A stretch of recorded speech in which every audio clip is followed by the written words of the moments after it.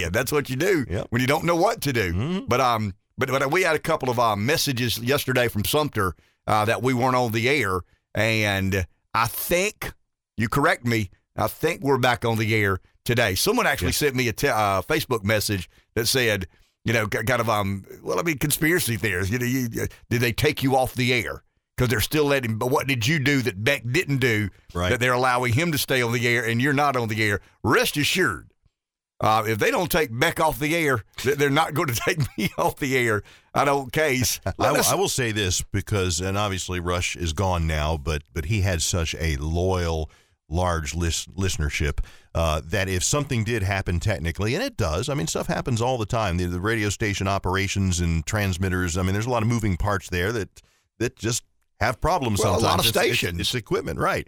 And so, but if Rush Limbaugh had some interference or something was blocking the satellite or interrupting or any sort of reason, that is what people thought was happening. Thought he was finally getting censored. They finally got to somebody, and we took him off the air, which never was the case. But every time there was an interruption, the phone would ring and say, "Oh, what's up with Rush? You didn't take him off the air, did you?" So is Limbaugh the biggest radio personality ever? I mean, there's kind of a debate, and I'll tell you the two that come to mind.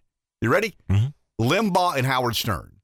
I mean, they did different things, obviously. Right. But Stern had an amazing presence. Still does to some degree, but nothing like he did in his heyday. I've read, since I got into show business, I read about Stern and some of the strategies he's employed. And he's no crazy man. I mean, he's a very, very shrewd and smart business guy. You end up with, a $500 million? It's roughly $100 million a year that he signed his deal with satellite radio so he wouldn't have to be censored and he could say whatever he wanted to say. But the one thing Stern said he was careful about was giving his audience too much of him. He believed that there was beauty in scarcity. And, I was arguing with somebody, debating, turned into argument, about Stern and Limbaugh. Who's the biggest radio personality ever? It's weird because I was arguing for Stern. This person was arguing for Limbaugh. They're not as conservative as I am. But I think those two, you help me here now. I think those two are probably, what Stern made a commitment to do is not try to hawk coffee mugs, premium subscriptions. He felt that in the long run, you made a bunch of money. Ditto Head and the coffee mugs and the club and the El Rushbo. And he made just an unbelievable amount of money marketing and branding, a line of products associated with, Rush Limbaugh and the conservative warrior. Stern chose another avenue. He didn't want to be that available. He didn't want to be that marketed. And I just think that's kind of an interesting strategy. Two guys that were unbelievably transformational in the world of radio. Very different in their audience approach and their style and their content. Obviously. You look at the Venn diagram, and it would be very interesting to me to see where the audiences of Limbaugh and Stern overlapped. It wouldn't be a big overlap, but surely there's some who listen to Limbaugh. Conservatives don't hate Stern. He was not a conservative nor a liberal warrior. He was a shock jock. He confessed to being somebody. I've read stories where the people wouldn't get out of the back of cabs. The meter's running, and the cab driver says, "We're here." And the radio would be on Stern, and this would have been in New York City, and the passenger in the cab didn't want to get out because Stern was about to say something so outlandish, they didn't want to miss hearing him being kicked off the radio again. Right. They wanted to be a part. I want to be there when Stern says whatever it is going to get him in trouble with the FCC, and he knew that. He was kind of an evil genius when it comes to that sort of thing. But yeah, who's a bigger deal in radio? Well, and I'm going to add a name into the mix, a little different because he didn't do a daily show. It was more of a weekly show. But you got to give Casey Kasem an honorable mention as far as radio consistency, name recognition. Was Casey Kasem in spoken word radio or music radio? Music. Okay, but his voice was instantaneously recognizable. Right. You knew it was Casey Kasem. He's known for what he did. Yeah, which like Howard and Rush, same way. Cutting across all genres. I'm talking about, think of the, Mike, jump in here. Sure. Opie and Anthony. See, I wouldn't say that. Of them. They're a big They're market. Yankees, Mike. They're Yankees. Okay. They didn't have 600 affiliates or a national. I mean, I get it. They had an influence in the Northeast, but we don't care about the Northeast, Mike. You don't care about us. We don't care about. I'm kidding. I'm kidding. Of course, I'm kidding. But you think Casey Kasem is on a level with Limbaugh and if you're kind of judging it by impact, the American Top 40, national recognition, being known as the kind of the top of what you do, I would put him in that conversation. Okay. Even though he didn't do a daily morning show like Howard or a midday show like Rush, and it was not totally the spoken word, right? I mean, it was a spoken word leading into whatever the top 40 was. Yep. At number 39 was number 34 last week. Here's REO Speedwagon. Here I am with the 80s rock, hair bands. Listen to you. Wow, why did I say REO Speedwagon? When is the last time I heard an REO Speedwagon song? I got it on my iTunes. I got several REO Speedwagon songs on my iTunes. So Limbaugh or... I've been trying to, ever since you said that, I'm trying to decide. But who is the biggest deal in the history of radio? See, I was getting ready to say, well, I was going to say not Rush because he's in a political niche, and a lot of people hated him. But he was formidable. Right. I mean, he was unbelievably effective. And Stern, but he's in a niche too. Yeah. Because, his style and his content and some of the crudeness of what he did is a turnoff for a large part of the country. So they're both niche players in a way. But Casey Kasem would have been more conformist. Oh, yeah. I mean, obviously he was not offensive. He garnered a certain swagger in introducing whatever the top 40 was that week. My kids laugh at me when I say, I didn't get to hear songs exactly when I wanted to hear songs. If a radio DJ announced that coming up in the next 20 minutes is REO Speedwagon, I'd sit in my car. Because I couldn't walk in my home and turn on my iTunes or whatever, right. Alexa or Siri, play this. I mean, that was so foreign to me. If somebody said that's what we're going to do one day, I'd have called them a nut. So if a DJ, somebody like you in the old days, if somebody like you had said, hey, in the next 20 minutes we're going to play, whatever, I would have waited. I mean, I would have sat there like others did with Howard Stern. But the one, I'm thinking about Casey Kasem now, Saturday afternoons, the majority of people of my generation that had an interest in music, we knew where we were going to be. No, we didn't know where we'd be, but we knew what we'd be doing. We'd be listening to Casey Kasem count those top 40 down, and it was like clockwork. I mean, we just didn't miss that. But I still go back now. So Stern's got a niche. Limbaugh's got a niche. Who's the bigger deal? I mean, there can't be a 1A and 1B. I'm going to say Rush. Okay, and here's of course you would. Because you're a Trump voter. Well, there's that. I cannot deny. But Limbaugh was on 600 radio stations. He had almost every inch of America covered with a signal that he was on. And Stern never got that wide of a distribution. He was in big markets.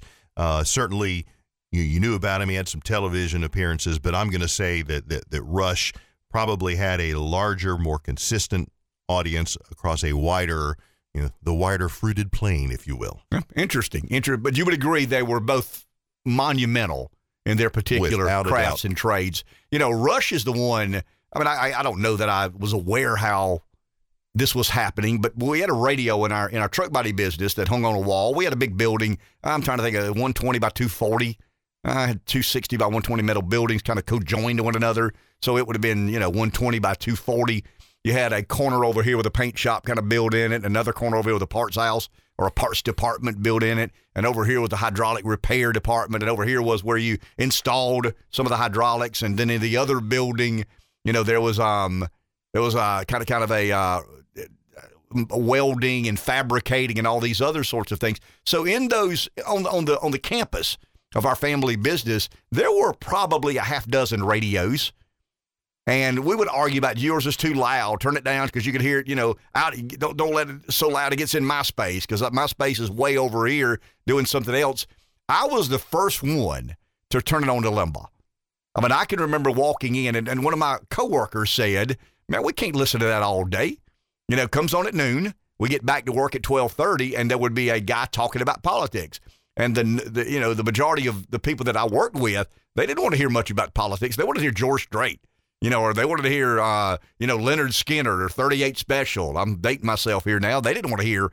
But all of a sudden, there was another radio way on the other end of the building that had turned it to Rush Limbaugh. And by the time I'm thinking about the 6 or 7 or 8 radios, I would say 2 or 3 were always, listening to Limbaugh. And so that is a monumental impact and effect. And I'll tell you what it did for me, Reb.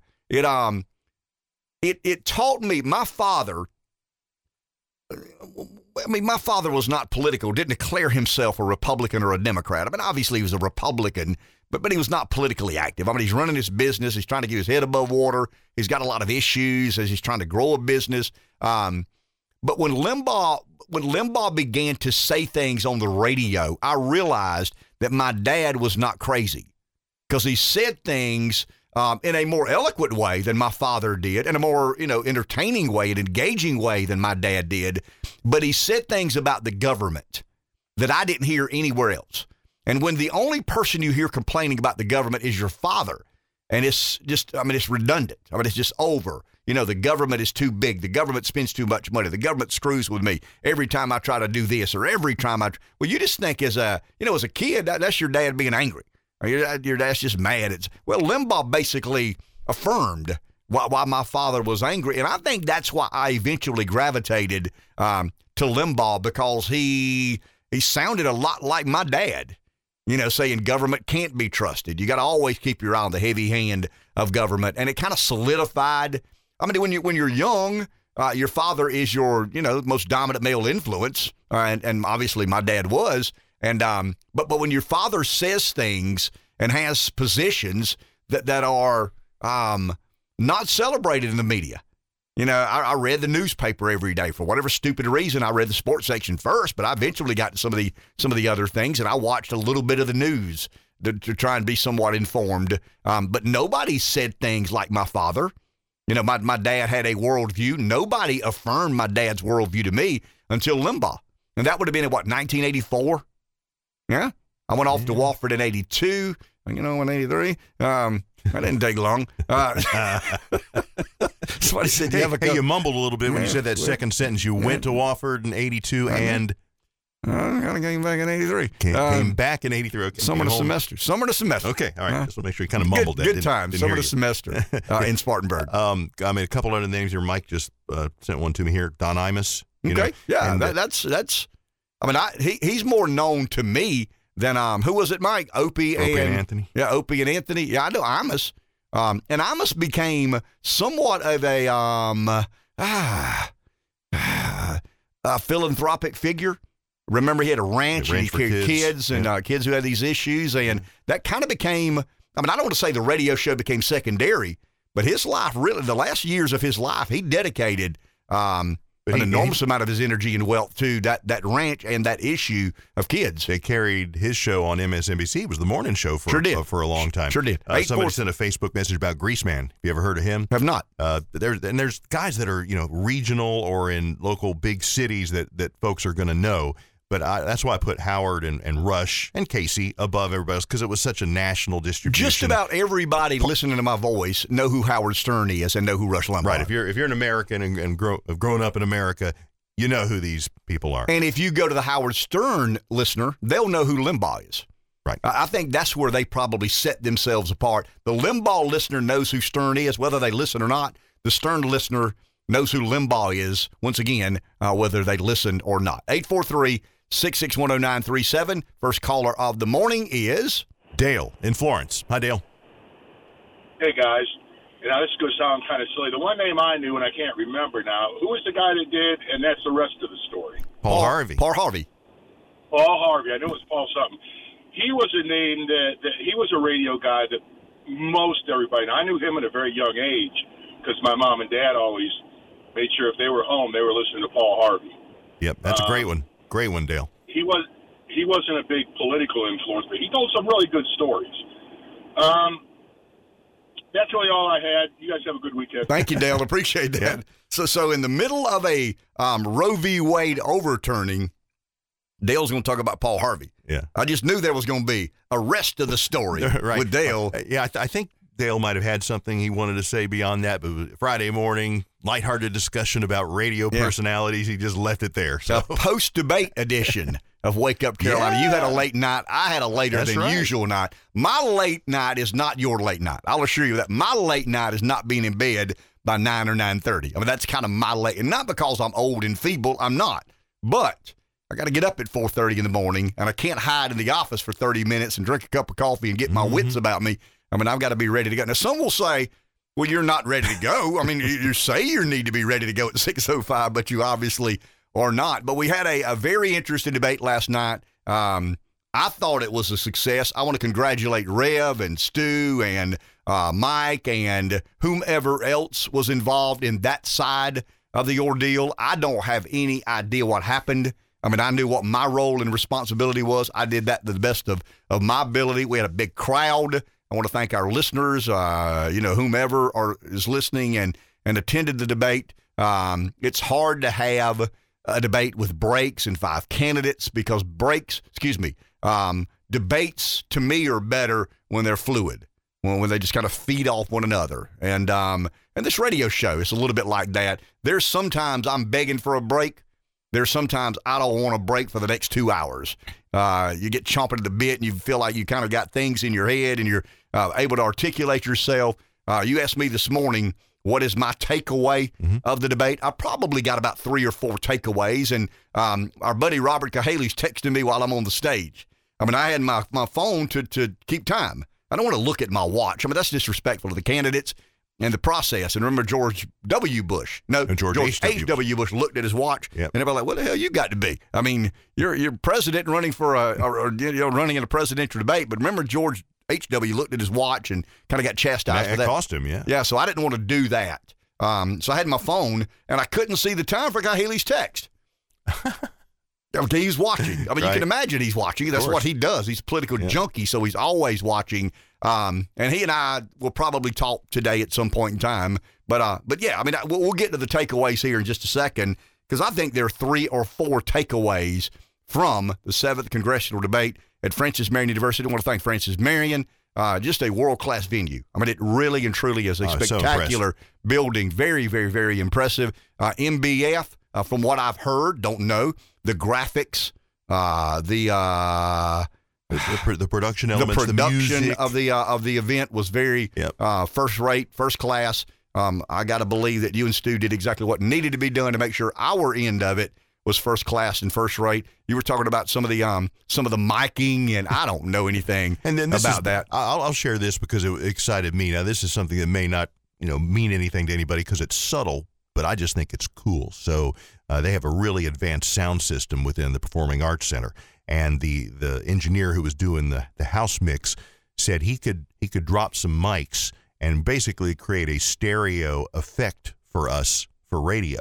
Since people that were listening on the radio, if you're in a car or whatever, everything sounds better in stereo, okay? And the station 95.3 broadcast in stereo.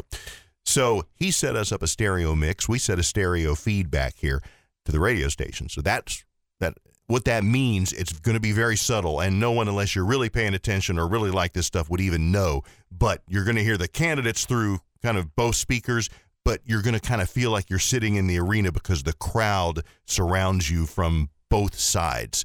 And Mike, you heard it back here. Could you tell the difference? You know what I'm talking about? If I say that, does that mean anything to you as from listening to it back here? Okay. Oh, what? Oh. Okay. All right. Yeah, I got you. Good deal. Good deal. What an Honesty answer. is always the best answer. policy. Yes and no. Let's take a break. We'll be back in just a minute. It takes Mondays to make Fridays. 843-661-0937. What was that?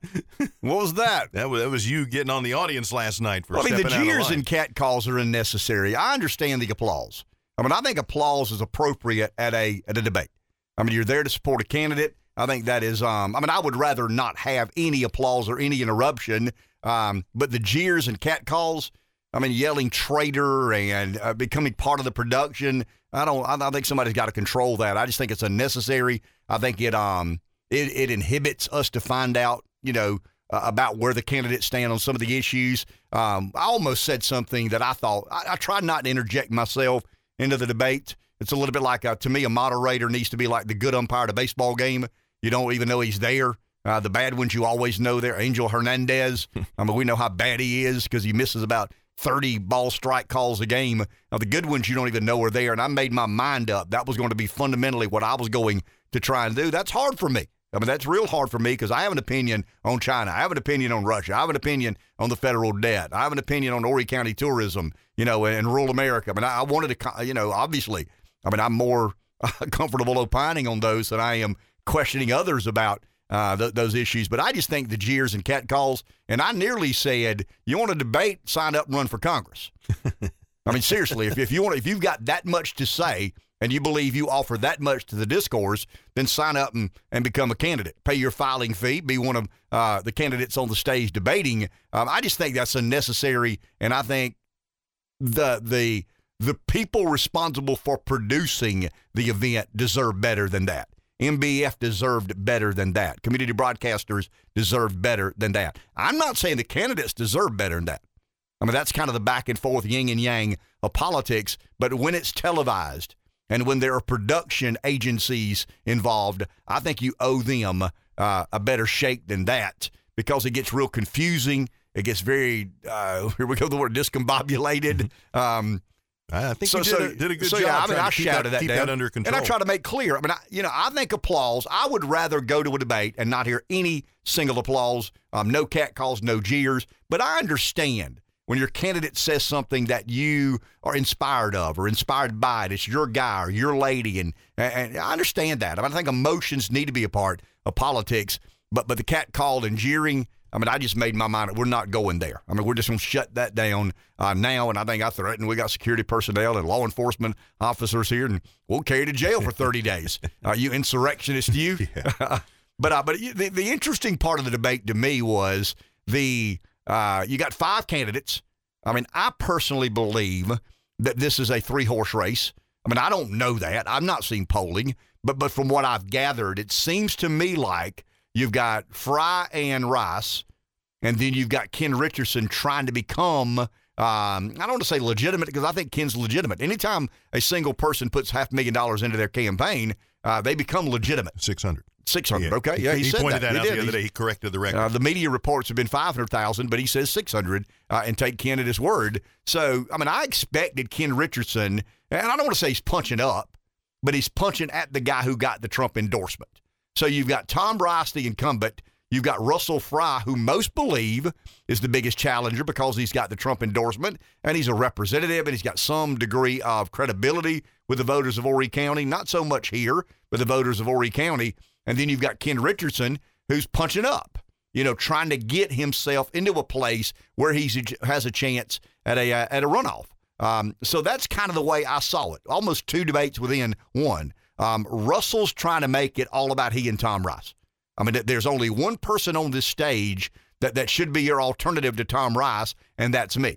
And Ken Richardson is trying to figure out, I got to go after Fry because I need to be the last man standing along with Tom Rice. I think I'm convinced. I mean, I don't know this to be true, but I'm convinced that Tom Rice will be in a runoff. I mean, I'm 99% sure that Tom Rice will be in a runoff. How can that be? He impeached President Donald Trump. Well, 2 of 3 Republican primary voters profess to be an America Firsters. I mean, they identify as America Firsters. That means 1 of 3 aren't. So the 1 of 3, do your math here real quick, that's 33.33%. 33% gets you in a runoff without question. And if Tom Rice is the anti-Trump Republican, I'm not saying he is, but if the electorate perceive him to be the anti-Trump Republican, that's about 25 to 33%, somewhere in the neighborhood of that. So if you want Trump gone, if you don't want Trump to ever, rear his head in Republican lore again, then Rice is your guy. And that's enough to get him in a runoff. Now the problem is this. Let's say that Fry gets the Trump endorsement and has a similar bump to J.D. Vance. Fry's probably in the neighborhood of 33 as well.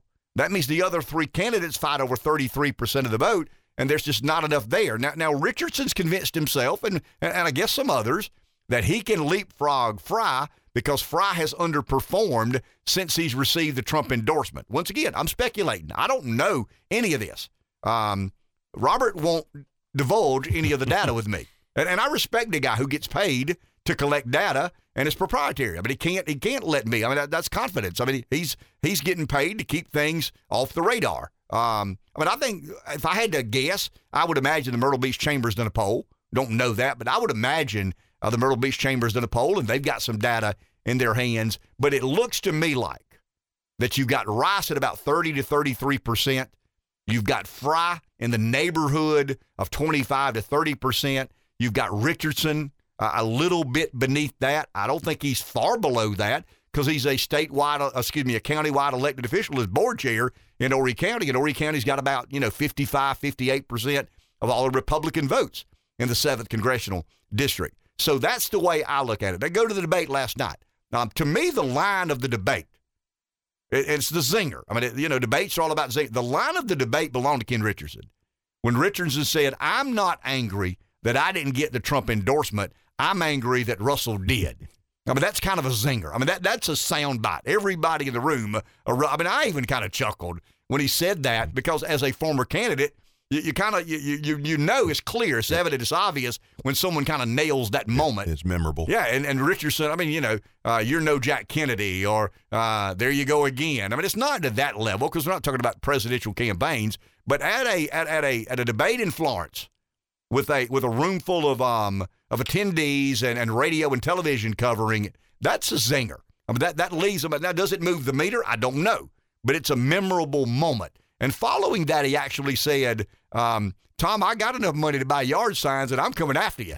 Now, that's folksy. Mm-hmm. And it's, it's kind of humorous. I think we had a fellow employee here at Community came in and said it was country, but it was very relatable. Well, I mean, Ken's a country man.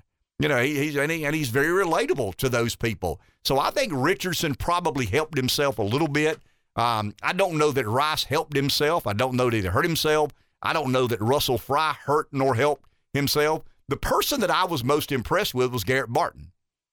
Garrett answered the question. Yeah. Dr. Barton. Dr. Barton answered the questions. When you asked a question about trade and immigration, he tried to give you an answer about trade and immigration. Now, that's the political novice. That's the guy who's trying to be sincere about why he wants to run. Here's a moderator who asked a question about trade and immigration. Why is somebody talking about education? Why is somebody talking about communism? Why is somebody talking about, the federal, whatever? But that's just the nature of American politics. It's a theatric production. Everybody has these 8 or 10 or 12 talking points that they've got to make sure they get in. So when you ask someone when I asked Dr. Barton about China, he answered the question about China. When I asked, and this is where I took some moderator privileges, I think is what I called it. When I asked the question about the federal debt is 130% of GDP. It's nearly $31 trillion. It is so out of balance, it's ridiculous. It's insane. We're not borrowing money, we're printing money. And if I'd had a podcast with each candidate, we go a long way down this road. But Republican politicians in general refuse to answer the question of what to do about Medicare, Medicaid, and Social Security. They just refuse to do that. So when they refused to do it in the first round, now there was credit. Dr. Barton said, as a physician, we've got to figure out a way to control the cost of health care. I mean, we've got to do that. Now when I asked Representative Fry, trying to look at where they lined up, Representative Fry, he went about what Rice did, with a lawsuit to the FBI. And then when I asked Tom, Congressman Rice talked about Russell missing votes. Nobody talked at all about it. There was about 30 seconds of the 3 minutes given to federal debt. And then it was get these talking points in. And I just feel that issue is so fundamentally important to a member of Congress who will or will not choose to orderly set a budget. And I'm talking about subcommittees and committees. And Tom talks a lot about being on the Ways and Means. Well, those are the people who set tax law. They appropriate. There's 3 kind of politicians in Washington. You ready? There are Republicans, there are Democrats, and there are appropriators. And Congressman Rice is an appropriator. Well, he's at the center of what we're going to do about revenue and expenditures and liabilities and Medicare and Medicaid and Social Security. So I went back. I didn't go to Barton because he answered the question the first time, but I went back and tried to get them to answer a question. And I think the way I posed the question, is there a way or not to address the federal debt without fundamentally reforming Medicare, Medicaid, Social Security? I can tell you the answer. No, Absolutely not. There is no way to do that. But when you say that, then seniors begin to, whoa, what do you mean? I mean, are you going to mess with Social Security? Are we going to tinker with Medicare? What's the problem with Medicaid? And Medicaid's not as big a deal in the Republican primary as Medicare and Social Security because of the number of seniors who vote Republican and the percentage of seniors who do indeed cast their ballot. But I just felt that's such an important issue because there is no other answer. I mean, the honest answer is, and everybody on that stage, I think most on that stage knew that there's a one-word answer. Can we or can we not address the federal debt without fundamentally changing the model, the actuaries on Social Security? And no, I mean, the answer is absolutely not. And I'm wanting so desperately for a Republican to have the courage. It may be political stupidity, but it's going to be courageous. Voters have to become adults, and politicians have to speak to voters as if they are adults. So I really wanted to pry in there because that's kind of a moment. I mean, if you can get a Republican candidate to admit on the record that we're going to be forced to, we have no other choice but to reform and revisit the model of Social Security, the model of Medicare. And I'll tell you this, it's not Social Security as much as it is Medicaid and Medicare. Guys, health care is breaking this nation. I mean, it's creating such a financial moment of distress or period of distress. I mean, I've looked at some of the numbers, some of the projections. Social Security is going to be insolvent, but there's a way to fix that. And it's not draconian. I mean, it's not. We got to raise. I mean, if you want to adjust some of the eligibility requirements based on what life expectancies are, I mean, there are a lot of ways to do that. So Social Security takes a little bit of political courage. Medicare is the monster. Medicaid is the monster. We've had this debate about entitlements or not. The amount of money you get out of Social Security that you pay in is not egregious. I mean, I've argued for a privatized model, but Medicare is. I mean, the amount of money you pay into Medicare and the amount of health care you receive, government-funded health care that you receive, is just completely and totally out of whack, out of balance. That health care market is so fundamentally distorted, and I just want a Republican. And maybe this is my hang-up. This is my problem, not anybody else's. But I am so believing that we must sincerely have a debate about what to do with Medicaid and Medicare. I mean, I'll give you Social Security. I'll take that out of the equation. I mean, I think we need to raise the eligibility age. I think there's some other things that could happen there, some privatizing, and I think we could make it much better. I think we could secure its solvency down the road. But I'm telling you guys, Medicare and Medicaid, and this is interesting. I mean, I'll say this. I'll divulge, because my daughter asked me last night, when you're talking to those candidates off the air, what are y'all talking about? The majority of conversations last night that I had with the candidates off the mic were about, there's no question. Something has to be done about the cost of health care and the government's role in health care as we move forward. 843-661-0937. Got a couple of calls. We'll take a break. Back in just a second. 843-661-0937 takes Mondays to make Fridays. Somebody's on the phone. Let's go there. Here is Joe in Hartsville. Hi, Joe. Yeah, good morning, guys. Ken, I'm glad you took control of that cat calling real early because I almost turned it off, and glad I didn't. The one thing I did realize, if I'm going to get rid of Tom Rice, it ain't going to be with that dude that works in Columbia. If I vote for anybody, it'd be Barbara Arthur. Interesting. She understands. She understands what we're fighting: socialism and communism. You know, Republican conservative principles. She's a business owner. She understands that. But you were just talking about Social Security, and that is a very near and dear to my heart because I'm 70 years old. But they keep telling us about Social Security, and these, by law, they are put in Treasury bonds. All right, special bonds for Social Security. You realize from 2000 to 2021, the Social Security Treasury bonds drew no more, less than 3.2% interest. Mm-hmm.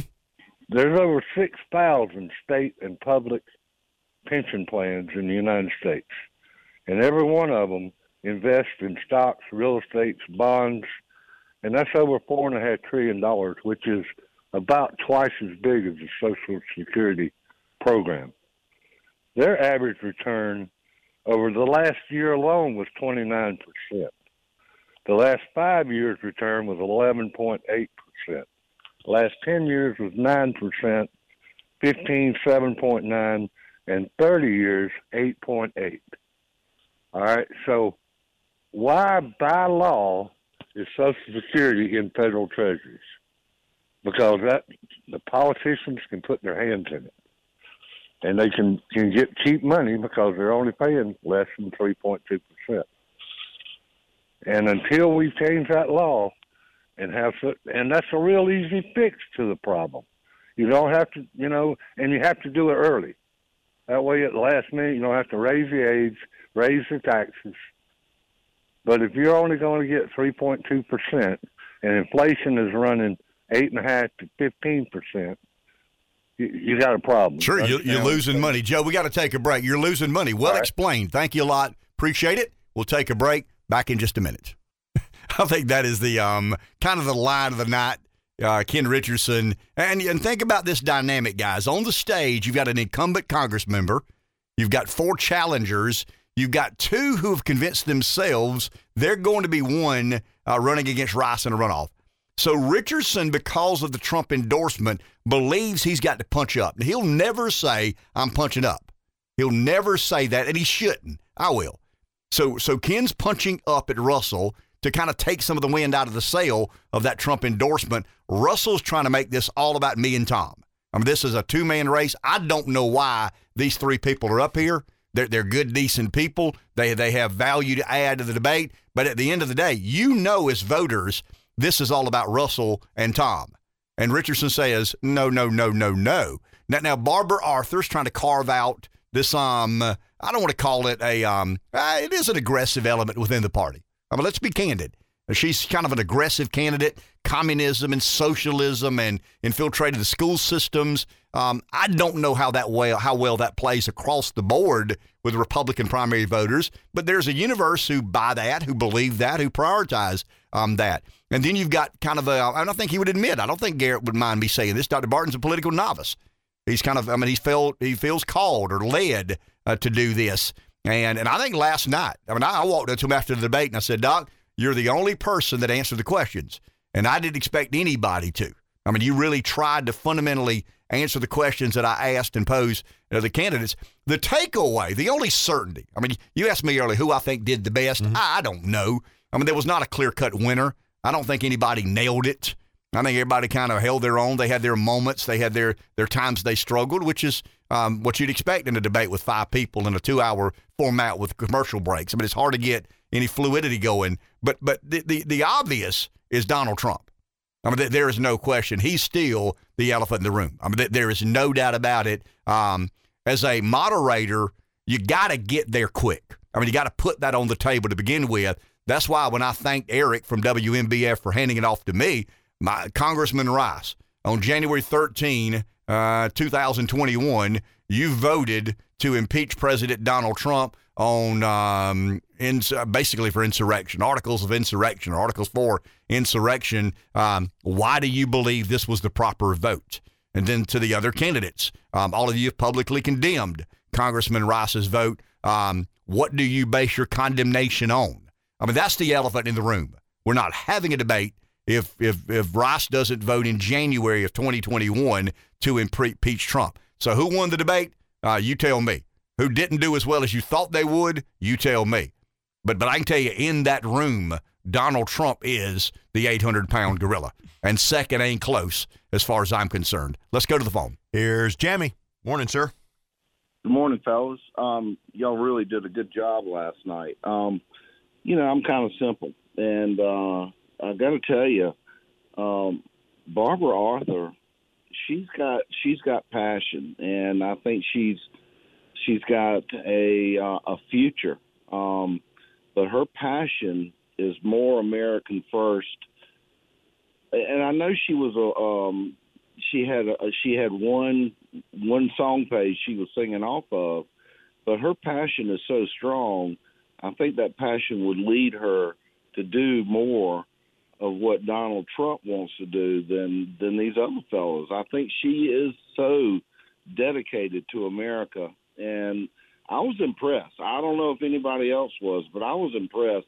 And again, I know she had one song page that she was singing off of, but from that base, I think she would always make the right decisions. And I just think she has a future. Thank you, Jam. Appreciate that interesting observation there. You know, I equate Barbara Arthur last night. I went to several presidential debates when I was lieutenant governor or running for. Let me think about it. Is it 2010? Yeah, when I was. In 2011, I went to some debates leading up to the 2012 presidential election, and I think that's the election. No, this would have been in 2008 when Ron Paul ran for president. He was perceived to be somewhat of a one-trick pony, and it was about the Fed, you know, and borrowing money and the debt, and it was kind of but he had a loyal following, and he had a universe of support that was unbelievably intense. It was not large. I mean, it was not a high percentage of the Republican voters. But when I listened to Arthur last night and I heard the reaction from her faithful, it reminded me a little bit of the Ron Paul being at the debate. If you were at the debate, you think Ron Paul was polling at 60% because his followers, his legion of supporters were very, very vocal. And some of that came to play last night. It's kind of an interesting observation from Jam. Let's take a call. Somebody's there. Next is Verd. Hey, Verd. Good morning, Ken. Hey, Verd. Great job last night getting a handle on the debate to start off with. I think you set the tone for it before it got out of hand, and that was a very good job. The last night's debate, I think all the candidates did very well. It's probably the first debate I think I've ever seen that at least one candidate didn't get caught with a gotcha question. And nobody walked out of there with, man, I messed that question up. But I think all the candidates did very well. I think Russell Fry did do very well. I think he did what he needed to do. But like you said, Ken, the elephant in the room is Donald Trump. 3.5 weeks ago, J.D. Vance was in third place in the Ohio Senate District. And with Donald Trump's endorsement 3 weeks ago, he not only won last Tuesday, he won by 8% and over 100,000 votes. Donald Trump has about an 85 to 88% approval rating in the 7th district, and that equates into more than what J.D. Vance reaped off of Donald Trump in Ohio. So I'm thinking the end of the game is Donald Trump's not going to be on the ballot on June 14th, but there's a lot of people going to be voting for his person. Thank you, Verd. Appreciate that. And Verd is boots on the ground. I mean, he's kind of, you know, the grind of politics. Verd is very involved in. And I want to say this. He's right about J.D. Vance. Will Trump come to Horry County? He came to Florence County, and he hosted this big event. Do we get to a place in the next month or so that Trump comes back to the 7th Congressional District on behalf of Russell Fry? Does Trump invest Save America PAC money? The Political Action Committee, not the Performing Arts Center, the Political Action Committee, does the Save America make an investment in the 7th Congressional District? I don't have the answer to that. Don't know. I don't have any idea what Save America's plan is. I don't know what Trump's plans are. But when Trump came or went to Ohio to endorse J.D. Vance, now, once again, a Senate seat from Ohio is different than a congressional seat in South Carolina. We got 2 senators and 7 congressmen. I mean, it's a little more exclusive. I'm sorry, it just is. Tim Scott and Lindsey Graham are our senators. We've got 7 members of Congress. J.D. Vance, that's a national election. It's not because everybody in America doesn't vote for it, but it's a very nationally polarizing election. And I'll tell you, it's interesting to see what J.D. Vance had to say. I don't know if you saw this or not, but J.D. Vance called Karl Rove a slime ball. Wow. Yep. A slime ball that got rich shipping jobs to China and sending other people's children off to fight ridiculous presidential wars. I mean, J.D. Vance got very, very, very just animated and aggressive toward the establishment. And I mean, once again, now, nobody's asking me for advice, but I think about this. I mean, when I kind of thought through the questions, I'm putting myself in the role as a candidate. In other words, what sorts of questions would demand some sort of critical thinking on my. I mean, I knew nobody is surprised. Verd's not, I'm not, you're not, nobody is. That no matter what the question is, that there's a way to get your talking points. Nobody asked Ken Richardson what he thought of the Trump endorsement. We did ask, and I did this. I gave the candidates the categories, but there was one spontaneous question. If there's a runoff that involves, if there's a runoff that does not involve you, who are you most likely to support? That was so great when you asked that question. But it catches them a bit off guard. And Richardson refused to answer the question. Barbara Arthur refused to answer the question. Garrett Barton refused to answer the question.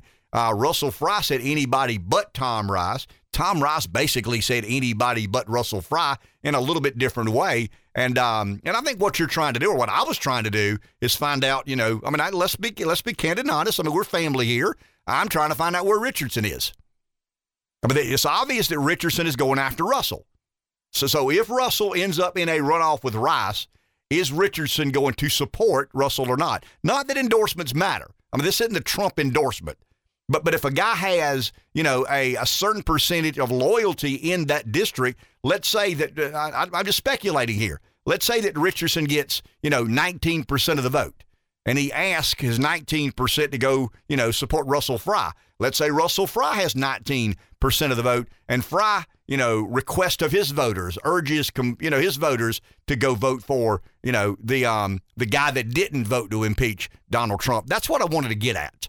And the only thing I got was, Russell saying anybody but Rice saying anybody than Russell. But Richardson was the intent of that question. I mean, if he's the third leg on the stool and he ends up with a big enough percentage of support to matter, and once again, I'm speculating. I mean, I could be as wrong as anything. We've got a ways to go in this election.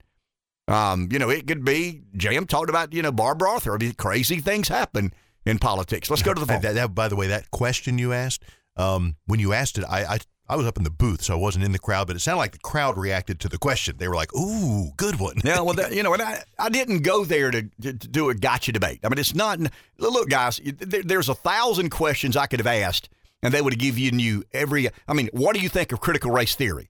Let me give you, think of this.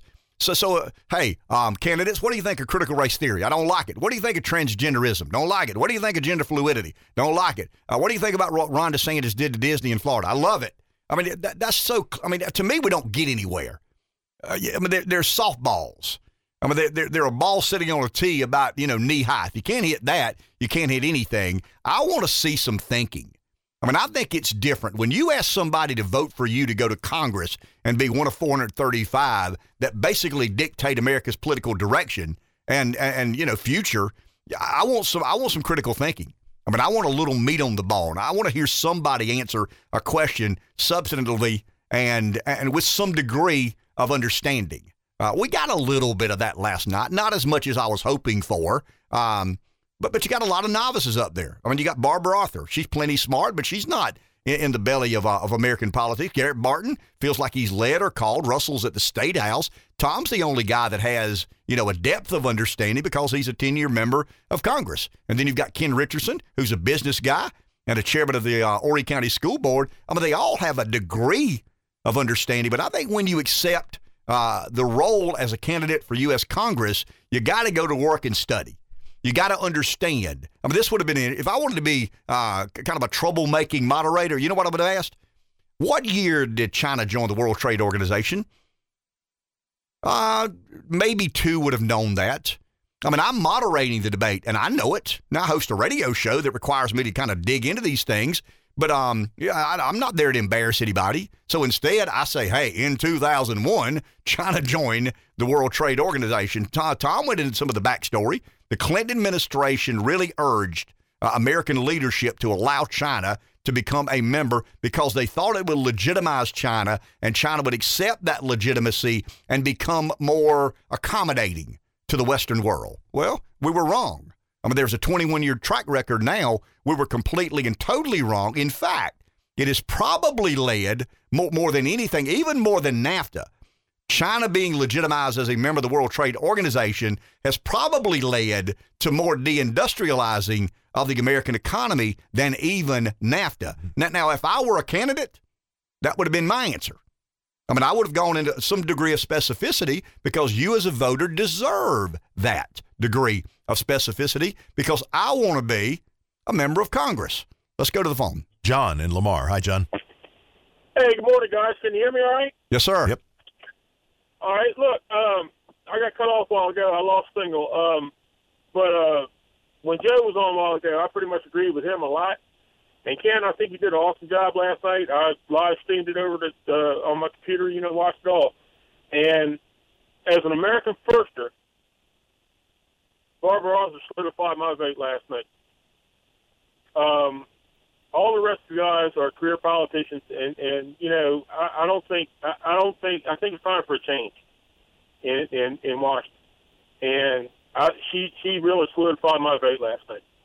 But the other thing I called about was, I don't know how, as a politician, y'all keep coming up with Medicare and Medicaid ruining everything. Medicare is something that people pay into, same as the Social Security. It's the government's fault that the money's not there for that. But when you take the money away from that and put it to Medicaid, Medicaid and welfare and all that other stuff, that's where your money's going. I mean, they keep borrowing money from our Social Security that we paid into to fund those projects, and it's just not the same thing. And nobody brings that stuff up about all the free stuff that they're giving out. When I stand in line at the grocery store and people in front of me are buying better food than I'm buying, and not paying for it that I'm paying for. It doesn't make any sense. Medicare, when I go to the doctor and I use my Medicare card and somebody behind me uses a Medicaid card, well, I'm paying for them too. And it doesn't make any sense that we're in debt and everybody's blaming Social Security and Medicare. Let's put the blame where it's supposed to be, and not on the people that worked hard all their life and paid into it and is supposed to be getting it. It doesn't make any sense that everybody blames them. It's just like blaming somebody going out here going to work and giving somebody $20 to go get a bottle of liquor. It's not their fault. Hell, we're working for our money. And I'm just, every time you get on that subject, it upsets me. But today, I just wanted to call in and let you know that I thought you did a good job up there last night. And as an American firster, Barbara Arthur solidified my vote. So have a good day, guys. Thank you, John. Appreciate that, my man. I still disagree on Medicare. I'll give you the Social Security, and I said it earlier. I think we can address Social Security if we've got a serious bone in our body. But when you look at the Social Security tax, 6.2% of all your income, not all your, it was $135,000. I think the first, it might be 140-ish. Anyway, there's a threshold we cross where the tax doesn't apply. But the first $140,000 you earn, I'm close. Somebody will call me in a second, tell me if I'm wrong. But the 6.2% for the employee, 6.2% for the employer. So you're at about 12.4%. The Medicare tax is 1.45%. So you're looking at less than 3%. So what we pay into Social Security is it's 3 times what we pay into Medicare, and Medicare and Social Security. Medicare will probably cost the federal government $1 trillion by next year. I think last year it was $879 or $89 billion. So Medicare is going to cost the government about $1 trillion. We're not taking in anywhere near $1 trillion because the Medicare tax is only 1.45%. The employer's match makes it, 2.9%. You've got the 6.2% Social Security match in employer and employee. So you got 12.4% funding Social Security. You've got less than 3%, 2.9% funding Medicare, and Medicare costs are about $1 trillion a year. Medicare is a big problem. I would argue that of the three, here I go with a word people don't like, but they're categorized as entitlement programs. I get the fact that you pay in. I certainly understand you pay into Medicare, you pay into Social Security, but of the three, there were, not mine, entitlement programs. The most troubling of the three is Medicare because of the enormous increase in the cost of health care. And once again, Medicare spending by next year will probably cross $1 trillion. and the taxes generated, the 1.45% that you pay as an employee and your employer matches, is just not keeping up. I mean, it's nowhere close to keeping up. 843-661-0937 is our number. Let's take a break. We'll be back in a minute. Once I got out of algebra, I knew I was over my head in math, but I can still add and subtract. And we spent about $2.03 trillion on Medicare and Social Security. So stick with me, folks in Pamplico. If you're taxing at 6.2%, everybody's income up to $140,000, your employer's matching that, you're going to generate a lot more revenue than if you're taxing 1.45%, then your employer's matching that 1.45. That's the critical imbalance. And that's really the question. I mean, if you want to get in the weeds and have a serious debate of a U.S. congressman, I mean, those are the sorts of answers that the public needs to better understand, fundamentally understand. And that's when I'm chomping at the bit. That's when I wish I was not moderating, but rather in the debate. I like debating better than refereeing. But if the question comes to me about fundamentally changing Social Security and Medicare, and somebody says on a list of priorities, what should the government be most concerned about? To me, it's Medicare. I think Medicare is a bigger driver of the debt than Social Security. Once again, I think there need to be fundamental changes to both programs. I think the retirement age is too low because life expectancy has really, really, really increased in the past 25 or 30 years. So if you tell people under the age of 50 that you're going to have to work 3 or 4 years longer, that's not a deal breaker. But if we don't do some of this, Social Security will be insolvent in about 8, 9, 10 years. But Medicare, John, I'm sorry, Medicare is still the biggest driver of the federal debt. And we've got to address that. I mean, we've got to fundamentally address healthcare in America and how much of our economy it consumes. Let's go to the phone. Here is Josh in Florence. Morning, Josh. Morning. How are y'all today? Hey, Josh. I was in the crowd last night, and I was noticing that, I walked in there thinking I could vote for anybody on the stage, maybe the only person in the district that can say that. I don't know, but I think that I was just looking for some substance, and like you said, I understand that there's some political novices, and they don't have, all the talking points that they would want to have, but they certainly had the talking points that Fox News has and conservative talk radio. As much as I love it, it just wasn't what I was looking for. And I tell you, you think that, was there a winner last night? I definitely think that pretty much 4 out of the 5 people won. But there's one big loser, and I think that's Russell Fry. I think he got raked over the coals by Ken at the end there. And I think Tom Rice had a pretty legitimate answer to the impeachment thing. I think it was a stupid vote, but I understand he was there in the moment, and I think he was the only real guy out there that had some numbers, some stats behind it. Maybe that's because of his tenure, but I'm just tired of our Congress people being the ones who are kind of looked down on, and we have to rely on the senators for actually legislating. And I think I'm just tired of this cult of personality of Trump. I mean, I could vote for DeSantis yesterday, and so hearing that was a little bit discouraging, that we're just stuck in the past as a party, and we're not going to move forward in 2022 or 2024. Thank you, sir. Appreciate that interesting observation there. 843-661-0937. I will say this. I've talked to 10 or 12 people this morning texting, people that I trust, people that, understand politics. What did you think? Kind of a draw. Nobody really made a lasting impression. Every candidate had their moment.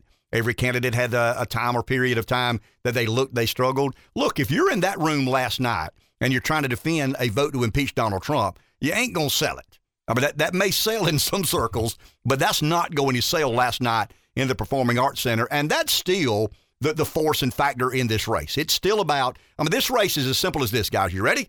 We got a campaign we're going to run, and we hope they advertise on the radio, especially our show. But at the end of the day, this race is about one thing. Can a member of Congress in a red district in South Carolina get reelected after impeaching President Donald Trump?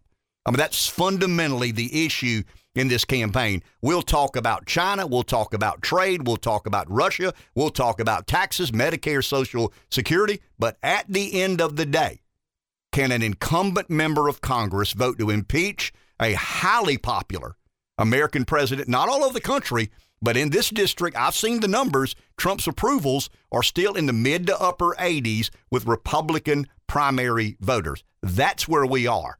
And, you can find Russell Fry. You can find Barbara Arthur. There are a lot of places people will get off. But at some point in time, you're going to have to make your mind up whether you're going to vote for Tom Rice or somebody else. I mean, that's where we're going to end up. We're going to end up in a runoff with Tom Rice and somebody else.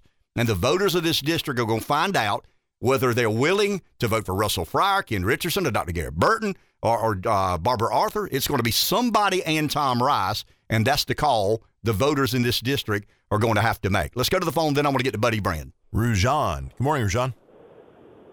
Good morning, gentlemen. I hope you're having a great day. Excellent job last night, Ken.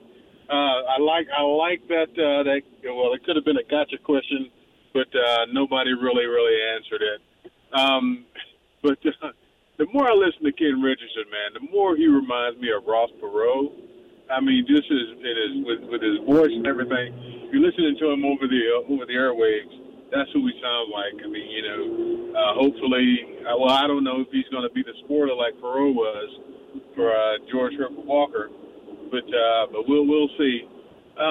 What I'm looking at is you got two politicians, two individuals that are seasoned politicians going against three novice. I mean, I put Richardson in that category because he's not been in office that long, and Arthur and Barton, they've from what I can understand, they've never held office.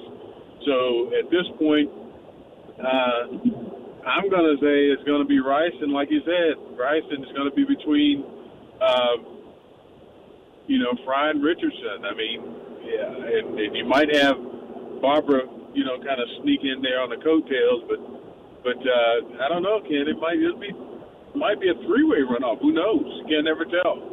But it's going to be very, very interesting. But again, did a good job. You guys, the station did a good job, and the sponsor did a good job, and I enjoyed it. Thank you, Rujan. Appreciate that. I think it's a good night for Florence. I mean, I really do. I was thinking about that. 52 to 56% of the vote resides in Horry County. And I said last night it's the fastest growing county in South Carolina, one of the fastest growing counties in America. But the first debate in this hotly contested primary was in Florence. And I think Francis Marion University, the Performing Arts Center, are to be congratulated. I think you, Royal Rev of Radio, and the hard work you did behind the scenes to make sure the production quality. Well, I mean, in WMBF, I mean, to me, it's a good night for Florence to have a debate of that consequence and magnitude. And we know this. There was some national media following what was happening there because, once again, guys, there's only 9 or 10 Republicans in Congress that voted to impeach Donald Trump. And, Wyoming and Liz Cheney, Tom Rice in South Carolina. This is a local election, but it's a national election. I mean, it's still about Donald Trump. And once again, my takeaway, it's still about Trump. I mean, the energy in that room is pro and con Donald Trump. Overwhelming majority pro Donald Trump. That's the political reality. And I don't understand. I'll talk about establishment politicians for a second. I understand the fact that you don't like it. I mean, I get it. The Mitch McConnells of the world, the Mitt Romneys of the world, the Bushes. I understand you don't like it. I mean, I get that. But at some point in time, you've got to accept that this is where we are. And we ain't going back. Now, I don't know where we go from here. I don't think Trump's the 20-year answer to the Republican Party's future. But we're not going back to where we were. The J.D. Vances of the world, the Ron DeSantis of the world, the Peter Thiels of the world, these are going to be the leaders of this America First movement moving forward, and you can resist it until you're miserable. Now, McConnell can retire and go home. So he's kind of, I would imagine he's had several conversations with confidants. I don't want to be in the middle of this. I'm going home. Romney can go home. But if you're a younger politician and you're committed to this establishment, kind of, I don't want to call it elitist, but an establishment status quo perspective, I just think you've got a hard road to plow. I mean, we're not going to stay there. It's obvious to me now that Trump has not just a blip on the radar, but there's been a fundamental repositioning of where the party sees as its future. So, and what you used to refer to as Base Camp One, right? I mean, I've said it for a couple of years. That there are a lot of friends of mine who believe this is a brush fire. This is kind of a one-off, a fit and a rage. The party got mad, they got it out of their system. No, I think this is a fundamental reshaping of one of the major political parties in America. I don't think it'll be in Trump's image. I think 10 years from now, there'll obviously be the fingerprints of Trump all over this. But I think the J.D. Vances, the Ron DeSantis, the Josh Hawleys, the Tom Cottons, I think they add an intellectual grit to this movement that makes it very, very forceful and very, very sustainable. And the Republican Party over the last 6 or 7 years have convinced the American working class that this is your best shot. I mean, if you want to really aspire for a better tomorrow in America as a worker and somebody, kind of living the working class life, the average Joe, I just think this movement is going to really captivate those sorts of people. Let's do this. Let's take a early break, because I'm going to come back and get Buddy Brand the next segment. Buddy is a current member of Florence County Council running for re-election in a Republican primary, and Buddy's kind of shaking his head at some of this America First talk. I mean, I think we all see where we are. Some like it, some don't. It doesn't matter. Sometimes you accept the realities. Back in a minute. 843-661-0937. We'll get to the calls in just a few moments. Buddy Brand, current member of County Council and a guy running for re-election in this same primary that the candidates on the stage last night at the Francis Marion University Performing Arts Center. But Buddy, I think last night, and we'll get to your issues here, but I think last night was a good night for Florence because it did highlight a very nice venue in a town that is perceived somewhat secondary in the 7th Congressional. Everybody thinks the 7th is all about the beach, and it is to some degree, but I think Florence showed well last night. As a member of County Council, got to make you feel optimistic. Absolutely. It was an outstanding event, outstanding place to have an event, and it showcased our community, and we need all that kind of advertising and community effort we can get. Okay, sure. Buddy, you're not running for Congress, but you are running for County Council. There are issues you guys are trying to deal with. Before we go to the issues, I want our listeners to better understand, who is Buddy Brand? Thank you. Thank you both. First of all, thank y'all for last night and what you did. It was outstanding. You held back some crazy type there was some rambunctious souls there. Yes, there were, but you did a great job. It was outstanding. I appreciate that, and I appreciate the opportunity to be here. First, I'd just like to let the people of District 8 particularly know who I am if they don't already know, because I've served in this capacity in the City Council for 15 years, and I think a lot of them know me, but even if they don't, I still like to know, let them know a little bit more about me. First of all, I'm a God-fearing person, period. That is number one in my life. Number two is my family. I have a wife, Janet, 34 years, and she may be as involved in the community as I am. She's involved with helping Florence flourish, all kind of mission work. The ladies just and church work. I give her all kind of credit on top of that. We've raised 4 kids. I give her the majority of that credit. I have a son that went to the Citadel. I have another son that went to South Carolina, and then I had a daughter that went to Francis Marion, and another daughter that is now getting ready to graduate from Clemson. So I think I've served the South Carolina well as far as economically. You've done good politically with getting your kids educated. That's exactly right. You made all the fan bases happy. And 2 grandchildren that live in the community, which is wonderful. And that's kind of where I wanted to start. The reason for my running to begin with, back 17 years ago, was I had a doctor come to see me, and he said, "Buddy, we're losing docs in our community because the families don't have anything to do here." Well, by golly, that's what's going to stop. And as it became the city of Florence, over about a period of 7 to 8 years, we were able to gather enough effort from the governments, whether it be the city, the county, local investors was the biggest thing. Over $100 billion worth of investment there to redo downtown Florence. That started over 8 years, giving people something to do. I mean, you look back 10 to 15 years, downtown Florence isn't where you wanted to be. Well, it is now, and it's going to get better. So that was kind of the driving force. I didn't want my kids to go off to school and never come back. I wanted them to come home, and I want the other family's kids to come home. I don't want them to go to one of these schools I just mentioned and then leave and raise a family somewhere else.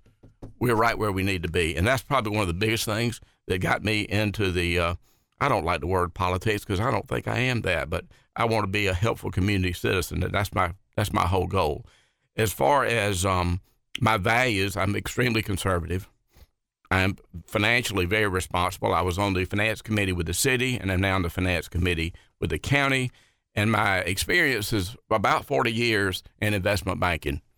That makes me very conservative on the financial side. What I would like to see, well, let me stop there just a moment. in today's morning news, we had a finance committee meeting yesterday about money. And when another comment about that, when I ran for city council the first time, I did accept some money, maybe about $2,000. Since then, I've never accepted a dime. Everything I've ever done is I paid for it myself. That puts me, I think, in a great situation and great ability to help the community. We need, in our community, we need jobs. We need really good jobs. We need industrial jobs. And the way to do that is to have freestanding buildings ready to go. We got to have that. We got to have job sites, which we do. We just got to have these buildings, and it costs money to do that. We have to have quality infrastructure, which in the city, some of that stuff, those pipes underground are 60 years old or more, clay. They got to go. That's $100 million. I remember we talked about it, and that's got to happen at some point. We've got to make our community, as I said before, a place where families want to raise their kids. To me, Florence is the center. You got Charleston here, you got Asheville here, and you've got Greenville here, and Charlotte. And we're right in the center of all that. You can go there, but you don't have to live in those kind of places, which is nothing wrong with them, but they're expensive, number one, and I don't know that they're the best family places either. But anyway, going back to that, I think we all have to be able to work together to accomplish the goals, and we have to have a vision. We got to look at one vision, not all these scattered things. And these visions don't take place over one time. It takes a while, just like the tear down of that hotel, which should have happened years ago in downtown. It's finally happening. It's going to make downtown a lot better place. In order to do this and move Florence forward, we've got to have good leaders, but we also have to be responsible. We can't just tax the taxpayers. On top of that, we need to be very mindful of our employees, whether they're city or county. If you noticed in today's paper, we met yesterday, the finance committee did, on our budget, and we looked at raises for every county employee of about $2,000, and those in the sheriff's department, about $7,000 a person. That's needed. And everybody goes, why are you paying them more than you're paying the rest of the employees? Well, do you want to get shot at every day?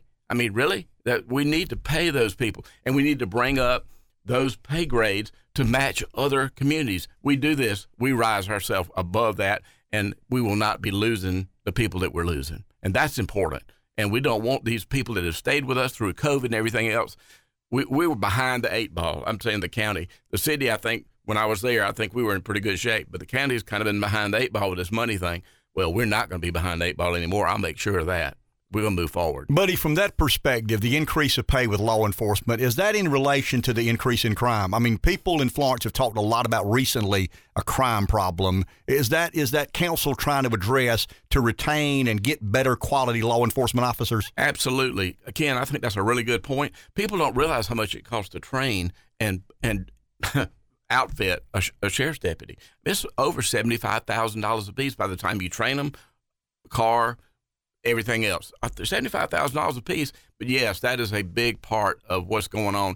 And one thing I'll say that, and I'm not liberal, but this Atlanta mayor, I heard him talk, and he said we're not, he being the Atlanta city mayor, we're not in government to raise a family. We're not in the county or the city to raise your family. You got to do that on your own. But we can stop it the best way we can, and to get quality people is the best way to get it stopped. Okay, last question. Good law enforcement. Last question, and you've covered a lot there. I know, I'm sorry. No, that's fine. I mean, that's why you're here, and that's why we're here. So if someone wants to know more, wants to support Buddy Brand, I see you walk in the neighborhoods. I see your signs all over the place. How can they communicate? Is there a Facebook page, a website? Help me with that. We have brandforflorence.com, and if they want to talk to me directly, the best way is at my office, 843-665-7599, and I have never not returned a phone call. And I can vouch for that. He honestly has not. He tried to get in touch with me yesterday twice to see what time to come today, and I was predisposed with debate activities, but good to see you.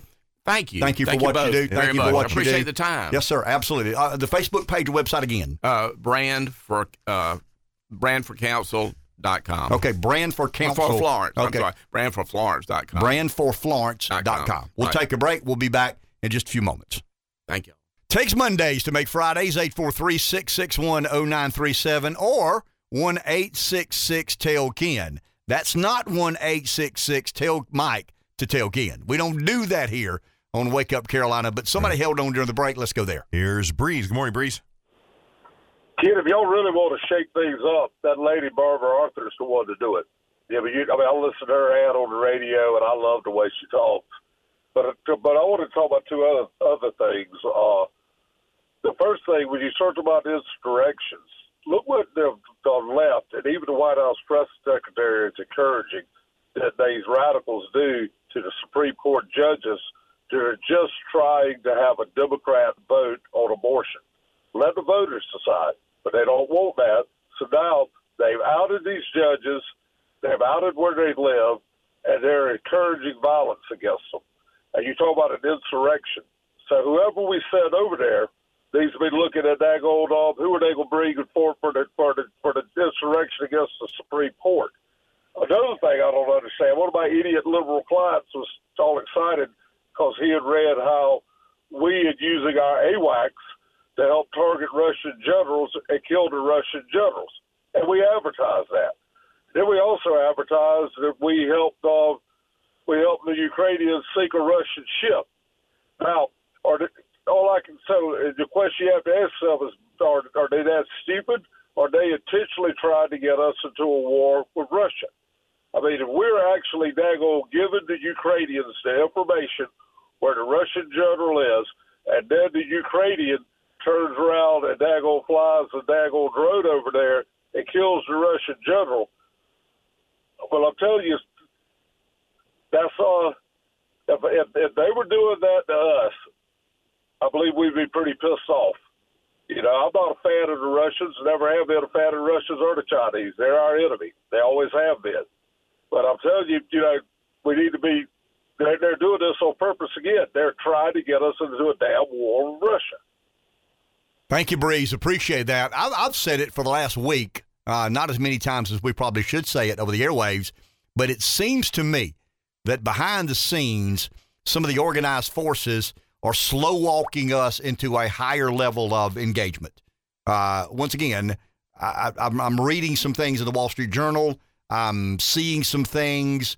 It seems to me that some of the organized neocon interventionist forces within both parties. I mean, it's not Republicans or Democrats. This is kind of a Washington sort of thing, inside the Beltway thing. Leon Panetta came on CNN a couple of weeks ago because you had it teed up. We never played it. But Panetta came on as former CIA director and national security advisor. But right now, he's working for a consulting company whose largest client is Raytheon. And I counted in 3 minutes and 11 seconds. He said weapons like 32 times. We got to provide weapons. And the point I'm trying to make is CNN has an obligation to me and to you to tell us that this guy is not just a former CIA director, not just a former national security advisor, but he also works for a law firm who's consulting on behalf of Raytheon, who is one of the biggest weapon providers in all of the American military. And it seems to me, and I don't know how this works because I'm not in the club, but it seems to me the club has passed around kind of an internal document, and that internal document says, here's the strategy. They've kind of become a little bit dismissive.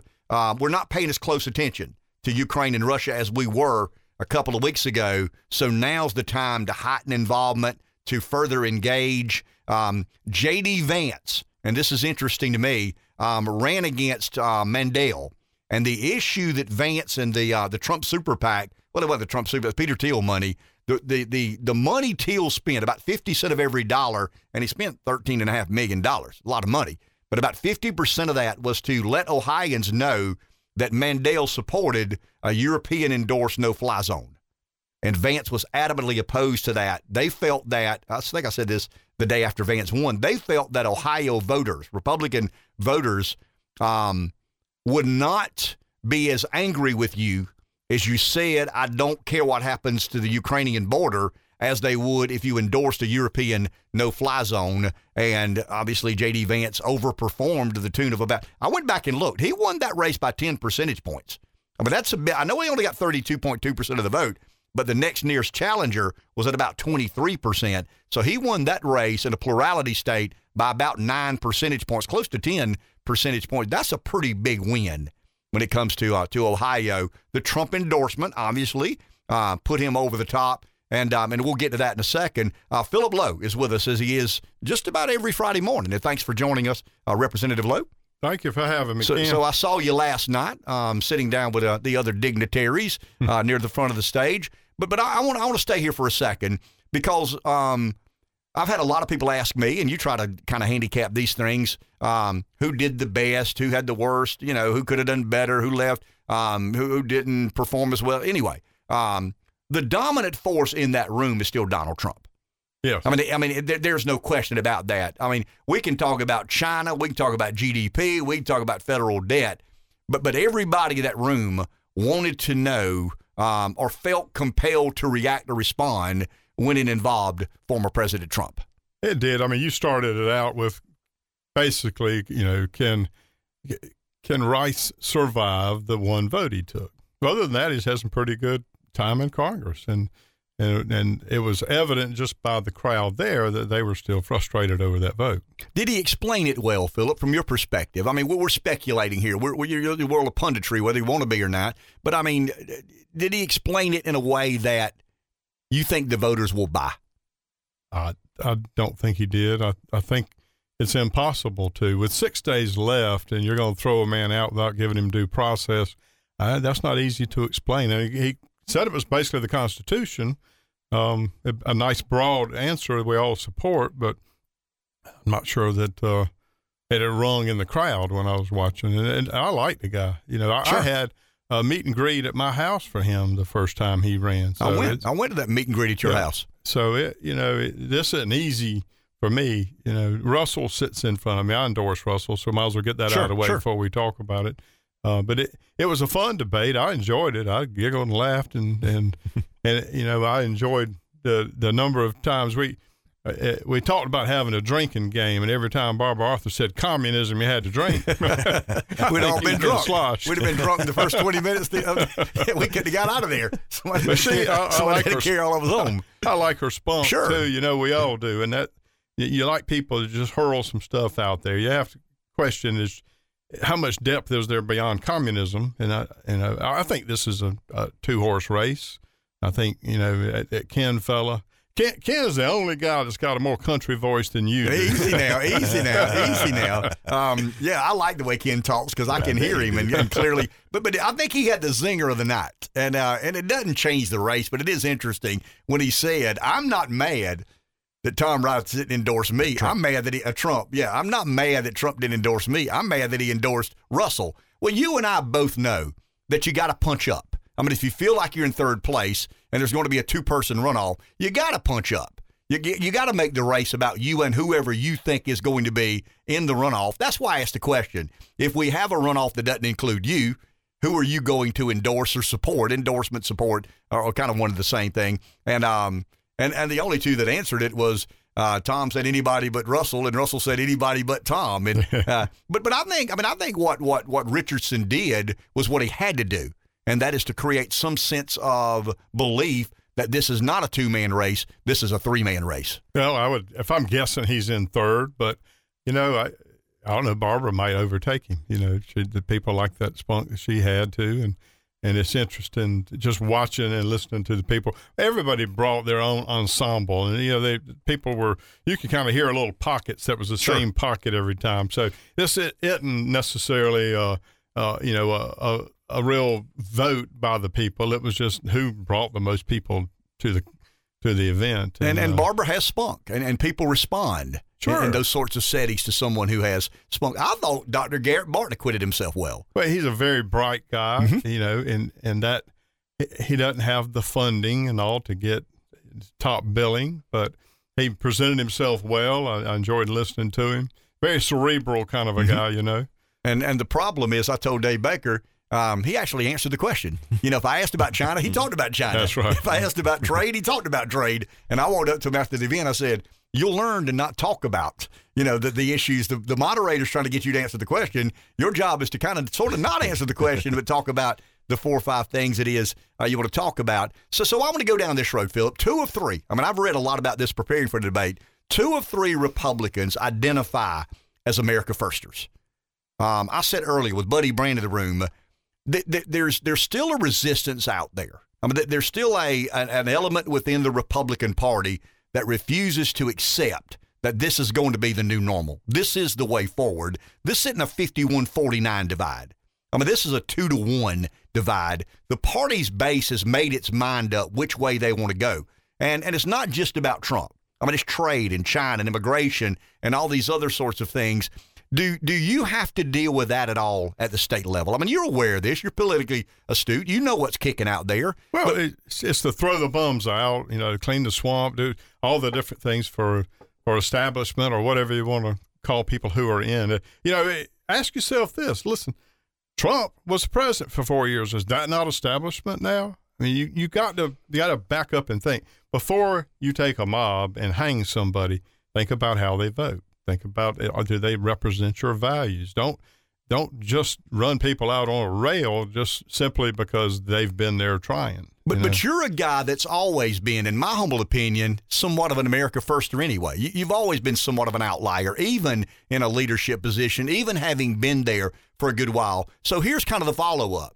As someone who has been in Columbia for a period of time, you're not having to recreate yourself. You can remain who you are, and the America First element within the party doesn't consider you to be the swamp, or you see where I'm trying to head. I mean, I don't think America First says. I mean, I know what you're saying about throw all the bums out and drain the swamp. Sure, that's what Trump says, and that's a sound bite, and everybody kind of rah-rahs when that is said. But I think Rand Paul in Washington.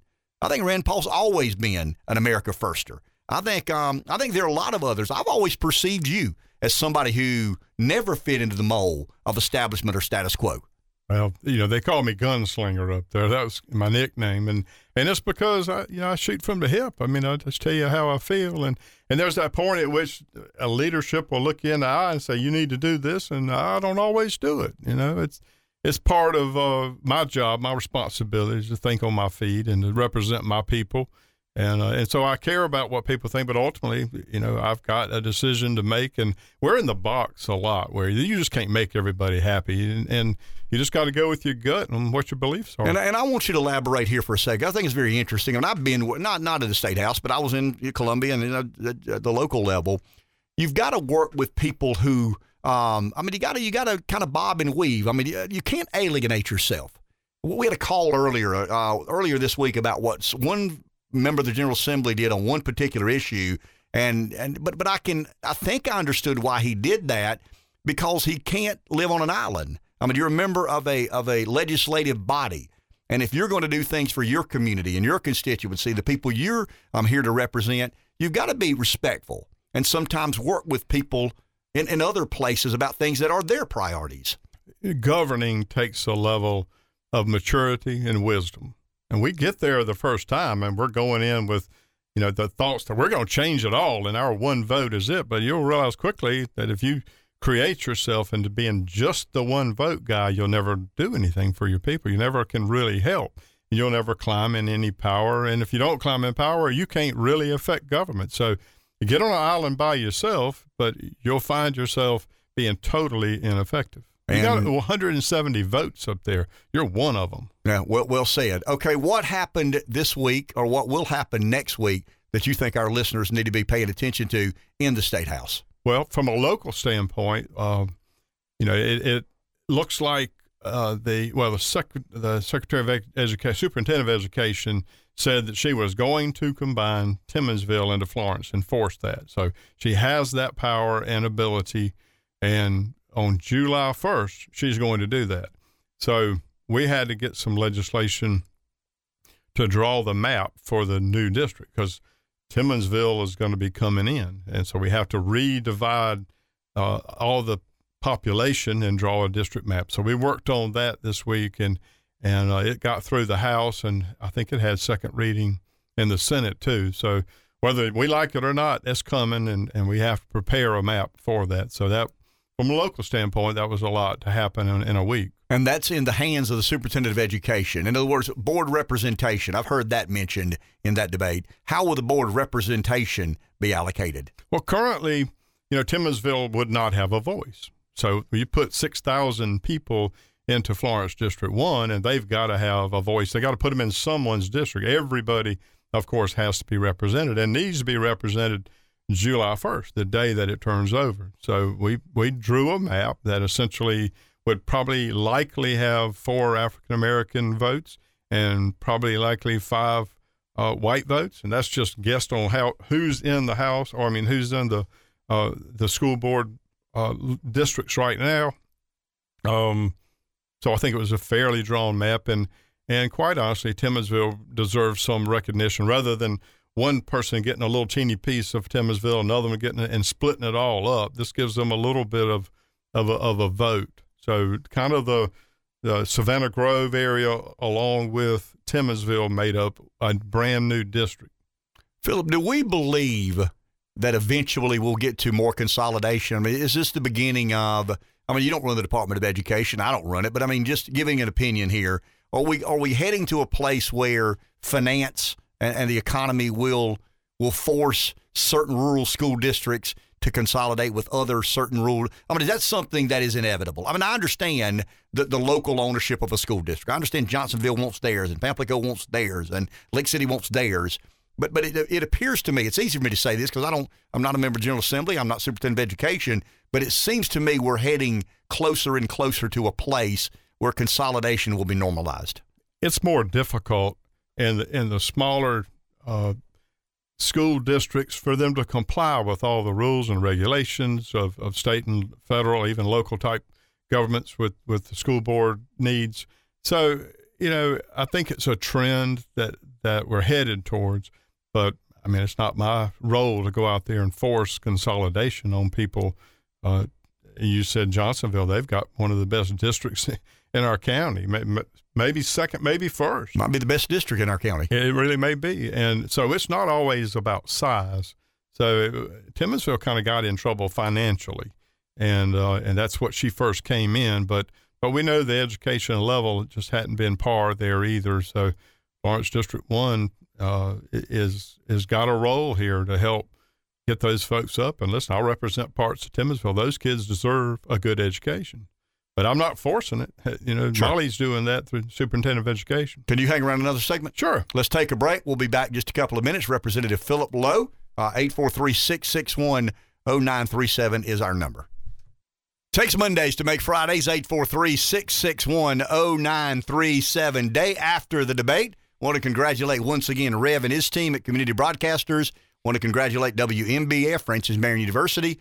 Florence in general did well and performed well, showed well. You showed me a picture earlier from your perspective, kind of overlooking. The venue was spectacular. It really was so impressive. A very well attended event. Not full. There were some empty seats in the uppers and the very, very back, but a lot of people there. And I think Philip nailed it when he said, all of these candidates bring their rabid base with them. It may not be but 10 or 12 people. It reminds me, and it is 2008, when Rand Paul's father ran for president. You'd go to the debate and you'd swear this guy's the front runner. There's no way he's not going to win this presidential election, and then he gets 12% of the vote. But he had a base, and that reminded me a little bit of Barbara Arthur. I don't want to say she reminds me of Ron Paul. She's a female, he's a male. He was real quirky, but there was this this loyalty or connectivity that a certain group of the electorate had with that same candidate. Yeah, she had an entourage, is what I would call it. And I've seen them. I remember when she signed up the first day, she had an entourage there. I've looked around and said, there's nobody here telling me to sign up. You got 6 or 8 with her. What's going on? But that can create a kind of a false sense of who the front runner really is or is not. And I'll agree with you. To me, it appears, and I'm speculating because I've not seen much polling. Haley's doing a lot of polling, but he won't share the polling with me because it's in confidence. Somebody's paying him a lot of money to do some of this. I would imagine the chamber at Myrtle Beach has a good bit of polling on this race. Once again, they've not shared any of that with me. But I think you're right. You've got an incumbent and you've got a challenger who's been endorsed by Donald Trump. I don't know that you need to go much deeper than that. That's probably where it is.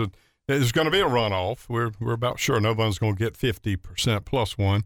So there'll be a runoff, and everybody's just vying to be in the runoff. Because the real elephant in the room is, does Rice have a ceiling?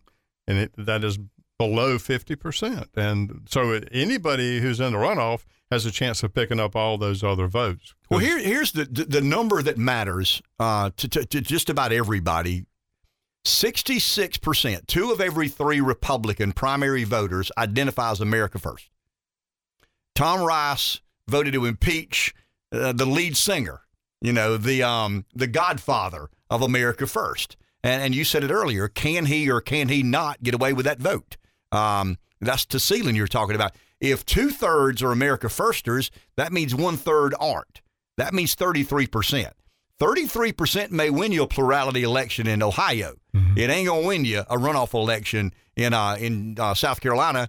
And that was the intent of the question last night. If there's a runoff that doesn't include you, who will you be inclined to support? And we didn't get a clear answer there because I'd heard some scuttlebutt through the grapevine that there's some kind of animus between 2 or 3 of these candidates. And, they'll support Tom before they'll support this other candidate.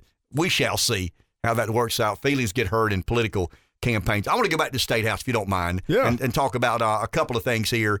We've had several calls about voting integrity, voter integrity. The bill seems to be stalled in the Senate. You guys are doing everything you can, from what I'm gathering, in the House to get something done, but it's not being expedited in the Senate. Is that a right reading? Yeah, that's right.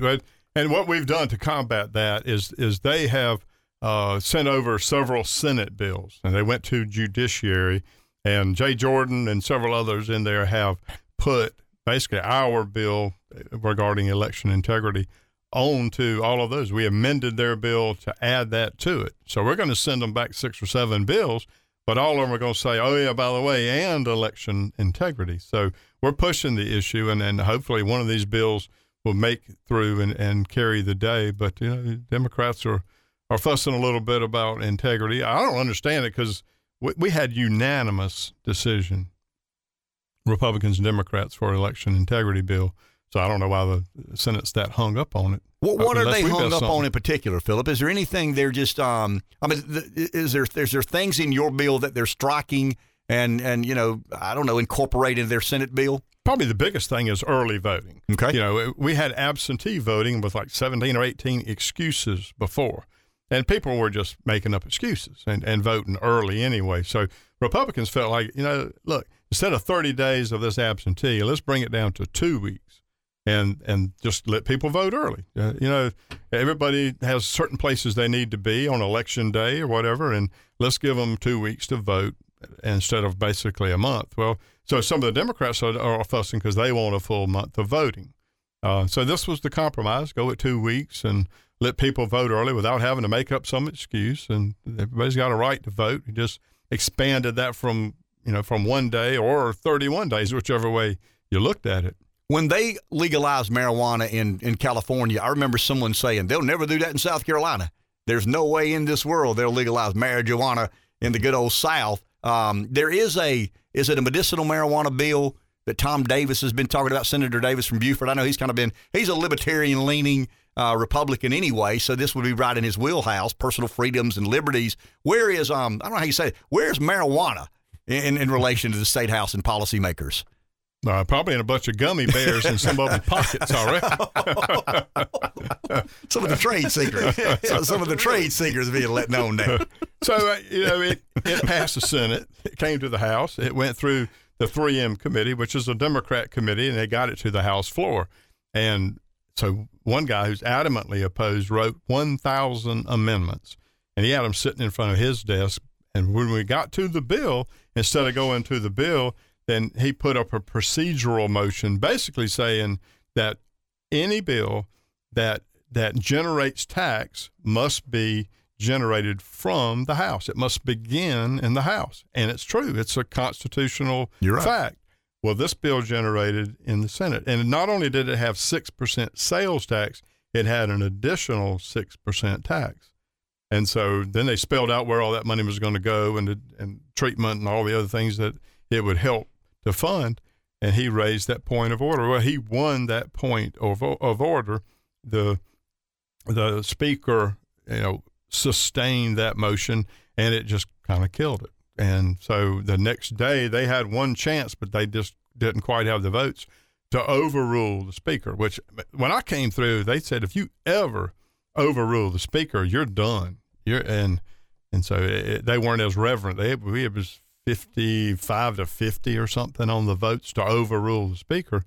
But anyway, it looks like it's dead. And I mean, there may be some way of bringing it back, but our rules in the House are a little tighter than the Senate. Yeah. They make up stuff sometimes, seems like. Yeah, they do. They absolutely do. You talked about the speaker a second ago. Jay Lucas is no longer the South Carolina State Speaker of the House. Merrill Smith has been installed. Am I right? I mean, that happens on the 12th. Okay. So they had a date certain. It takes a while to measure the drapes and figure out what pictures you're going to put on the wall. Gotcha. Oh, yeah.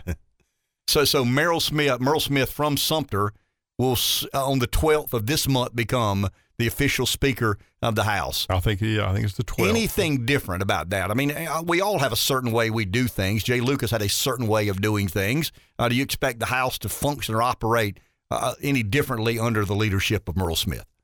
Yeah, I think every speaker's got his own personality. Merle is loved by all, but we call him grumpy. So sometimes if you go talk to Merle, you might get a grumpy answer back, but he's really not trying to be mean. But that does kind of limit the number of questions you bring to somebody when they're a little bit grumpy when you talk back. So I think he won't worry as much about pleasing everybody. I think he'll worry more about governing his style of governing. I don't want you to let me know things that our listeners shouldn't know. I mean, you guys have to operate in confidence. I'm talking about as a delegation. But I got a text from Mike Rickenbaugh that he was going to try to come this morning, couldn't, going to come next Friday morning at 8 o'clock, and he wants to really have a conversation about the magistrates. We've heard, you've talked a little bit about this, but that there's been a lot of chatter amongst our listeners and our universe and the political universe, for that matter, about crime in our area, the increase of crime, and we've kind of settled, whether it's right or wrong, we settled on law enforcement doing a job, passing that responsibility off to some of the magistrates, and you got some low bonds and low bails, and I don't know what some of the requirements or stipulations. Jay Jordan was with us last week as a lawyer trying to explain some of that. But as much as you'd like to divulge, what sort of conversation is being had when you know there's that much public concern about the magistrates? Well, the Senate picks the magistrates, and the senators from that area basically pick them, make a recommendation, and the other senators go along with it, and they basically pick them. And once they get in, they've got some independence. They're a judge at that point. Very few magistrates are attorneys, and they really don't pay magistrates well enough to attract attorneys to the profession. That may make the profession a little more court-like, that they'd have a basis in a study of the law, and that may be something to improve. But you'd have to improve the money if you're going to get that. But basically magistrates are using good common sense, and I think we've had a couple of cases that highlighted the in and out with people in the revolving door of crime, and they're getting out, and we just would like to keep them in jail a little. Just you keep them out of my backyard and out of my cars and the stuff that's going on. And I think that's the frustration of the people. And I share that. I've had a couple of break-ins around the house and all, and I'm as frustrated as anybody. I would like tougher sentencing, and I'd like tougher bonds. And I think we're going to, I think Mike will join us next Friday for the first time with the delegation. I hope all three of these guys will eventually come at one time. I think it's important for you guys to hear where we are. I mean, these are your representatives. These are the folks you elect to go to Columbia and transact the state's business on your behalf. And when we have as much conversation about a single issue, I think it becomes important that we engage one another and try to figure out a way to resolve this. But once again, the senators are who appoint the magistrates, and I'm encouraged that Mike wants to come on and kind of explain that. Yeah, he's trying to find out more. He's interested in trying to make it better. I didn't say make a change. I said make it better and address some of the ills and problems. And that is something you guys collectively try to work together on. I don't know if he speaks to them, and tries to encourage larger bonds or not, but that's certainly before I pick the next one, I'd be interviewing them and asking them that question. How are you going to deal with this revolving crime that we have? No question about it. Thank you, Phillip. Thank you. Representative Phillip Lowe. We'll take a break. We'll be back in just a couple of minutes. 843-661-0937 is our number. I hope you folks enjoy the feature. I mean, I think it'll get even better and better as we develop this predictability about our delegation coming on Friday mornings and kind of opening the phone lines and allowing you to address whatever concern you may have, whatever issue you want to raise. I'm still trying to get to the bottom of the situation with the magistrates or what I can disclose about that situation. I can say this. The delegation is well aware that we've got a problem. I mean, I can assure you of that. Now, I'm not one to say what they're going to do. I have no idea how to correct the problem, but the delegation is well aware that we have a problem. And Mike Rickenbaugh and I corresponded a couple of times this week about coming on the show, not this Friday, but next. Mike's still drinking out of a fire hose, trying to get his bearings about him. But he is hard at work, trying to understand, how did we get here? Let's not make a rash and irrational decision on addressing whatever the problem may or may not be. But everybody in the delegation knows we have a problem. I mean, I don't think they'd mind me going on the record saying we understand that we're having too low bond sets and there are too many people, kind of the revolving door, as Phillip said. Law enforcement apprehends a criminal, they put him in jail or charge them with a crime, and that person gets out. Now, once again, everybody's entitled due process. What was the argument last night? I think the best argument to make about impeaching Trump or not is the argument of due process. But stick with me for a second. I want to be smart guy for a minute. You know what impeachment is not? It's not a criminal proceeding. It's political, It's right? political. It's very political. I mean, it's all political. Impeachments are political. I mean, it's political punishment.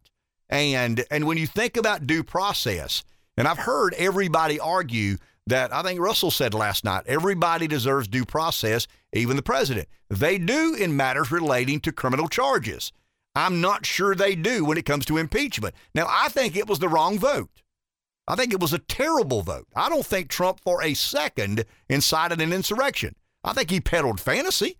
I mean, I think some of the things he said were things that he probably didn't need to say, but I just don't believe when you look at the articles of impeachment, it's insurrection. And I don't think Trump incited an insurrection. I think he had a hand in creating a protest that went bad. But, I mean, there are a lot of protests that go bad. But the argument of due process, if I'm Rice or somebody that supports Rice, I would say, look, if he were being charged with a crime, I certainly would have given him due process. But he's not. Impeachment is not a criminal offense. It is a political matter. It's a political punishment is what it is. Now, I think the best argument to make is, was Tom's motivation to make sure Trump doesn't run again? That's the political issue here to me. We know why the Democrats impeached Trump, to so damage him. I mean, who in the world would ever vote for a twice impeached former president? A lot of people. I can answer that for you. A lot of people would. I'll even say it this way on Friday, a ass of people, and that's more than a lot. That's about as many as you can get. No question about it. But the Democrats were impeaching Trump in hopes of just purging him from the system. He's done. He's gone. We'll never have to deal with that guy and that MAGA crowd, Biden's words, not mine, that MAGA crowd ever again. And I think you're great making just the most, the greatest miscalculation in recent time is those in the Republican Party. And I'm talking about the Karl Roves of the world, who J.D. Vance fondly referred to as a slime ball. That's kind of where the Republicans are. I mean, it really is. J.D. Vance takes no prisoners. I mean, he referred to Karl Rove as a slime ball, said he's the slime ball that got rich shipping jobs overseas and sending other people's kids to foreign lands to fight presidential wars. Wow. I mean, that's about as aggressive as it gets in intra-party fighting. But can Rice get away with the vote? I mean, we can have another debate tonight. We can have one tomorrow, Sunday. Well, race Sunday, not a debate on race day. Right. Mother's Day. Mother's Day second. Race Day's first. Mother's Day would be second. See, my wife said, why would they have a race on Mother's Day? I said, why would y'all have Mother's Day on a race? I mean, that's the better question. Why would you schedule Mother's Day on the day you know NASCAR's holding an event? 843-661-0937. Let's go to the phone. Angela in Pamplico. Hello, Angela. Hey, so I was at the debate last night. I loved it. It was my very first political event. But I'm sad to know that Dr. Barton and Barbara Arthur are not getting the recognition that they deserve, I guess. Because from what I gathered afterwards, standing around talking to everybody in the lobby, Barbara Arthur really showed up and showed out last night, and she won a lot of people over, including myself. I was not a fan of hers before last night at all. But, you know, the people who have been in politics for so long, you know, the everyday Americans that have followed politics, put it that way, seem to, yes, want a politician in office for whatever reason. I don't understand it. But the everyday American like myself who are just getting into politics agree that, number one, it's like she said, if we don't work on the border and if we don't work on keeping our freedoms, the rest of it, who cares? Yeah. I mean, really. She got her point across loud and clear. Thank you, Angela. We got to take a break. Don't interrupt or don't want to cut you off, but we got a hard break. Top of the hour. Back in a minute. Last hour of the week, race in Darlington this Sunday. Very appropriate, Rev. You didn't even refer to me. It's Springsteen Friday. Just got to take it upon yourself. Well, I know Darlington County. I know the rules. I know that Springsteen plays on Friday per host privilege. And that's the appropriate song. That's the one and only one we can play on race weekend, right? Our paws each own one of the World Trade Centers. For a kiss and a smile, I'll give mine all to you. Yeah, how many young men have exaggerated their standing in life? Think about it now. How many young men have lied about their standing or status, or, you know, to try and impress? I just think it's kind of an interesting line. Our paws each own one of the World Trade Centers. For a kiss and a smile, I'll give mine all to you. I mean, I've never done that, but I've heard stories about in some of those forbidden places where Baptists don't go, especially Baptists from small southern towns don't go. The only words I understood on that song were sha-la, la-la, la, la, la, la. You certainly understood driving into Darlington County. Yeah, of course. Yeah, but it was not the race. But it is just Darlington County. I mean, he's actually talking about our neighbor to the west, Darlington, or actually kind of, to the west. Kind of northwest. Am I right? Mm-hmm. Yep. Let me get my geography straight. Yeah, that would be kind of northwest Darlington County. Yep. So it's the same Darlington County, but he's not singing about the race. This is an interesting story to me. And I think about the debate last night and Trump being the elephant in the room. And you think about the way Barbara Arthur is trying to play herself as a Trump candidate. Garrett Barton, in his a more cerebral way, is trying to portray himself as a Trump candidate. Russell Fry's been endorsed by Trump. Tom Rice impeached Trump, but I'm not anti-America first. Ken Richardson, I'm more Trump than anybody. Listen to me talk. I'll say anything. I mean, everybody's kind of playing that angle of, gaining favor with the Trump order. But I read this story. It's very interesting to me. It's an article in Rolling Stone, and I think the Wall Street Journal has this article as well. But the New York Times reported late yesterday afternoon that Donald Trump told Mark Esper. Mark Esper was the former defense secretary. Remember, Trump had him in and out of there. I mean, they wouldn't do what he wanted to, and he'd get rid of one and bring another one in. But Esper wrote a book. It's actually a memoir. A Sacred Truth, or Sacred Oath. That's the name, A Sacred Oath. Now, because, see, if you work for Trump, you've got to include the word virtue or sacred in the book title to show that I was above the fray. I mean, I would never do anything that Trump suggested. So a sacred oath, a virtuous existence. All of these books that came out of the Trump administration is basically Mark Esper saying, hey, don't forget to invite me to these supper clubs and these cocktail parties. I didn't do what Trump said do. In fact, I took a sacred oath, and that oath objected to me serving at the pleasure of President Trump in a manner and fashion of which I found not so sacred, not so virtuous, not so honorable. So in the book, in the memoir, Sacred Oath, Mark Esper, former defense secretary, says that Donald Trump suggested, have you ever seen the story? Suggested to him twice in the summer of 2020, I laugh when I read it, that the United States shoot missiles into Mexico to destroy the drug labs of the cartel. Yep. And I'm thinking, this is a scathing report from the New York Times. And I'm thinking while I'm reading it, yeah, that makes sense. If they can't control the cartels, if the Mexican government has basically sold themselves to the Mexican drug cartels, why not send a couple of missiles? They're pretty precise. We don't have Scud missiles. We've got Tomahawks and Javelins. We've got things that hit where they're aimed. Remember the Scud missile? It was like a John Rocker.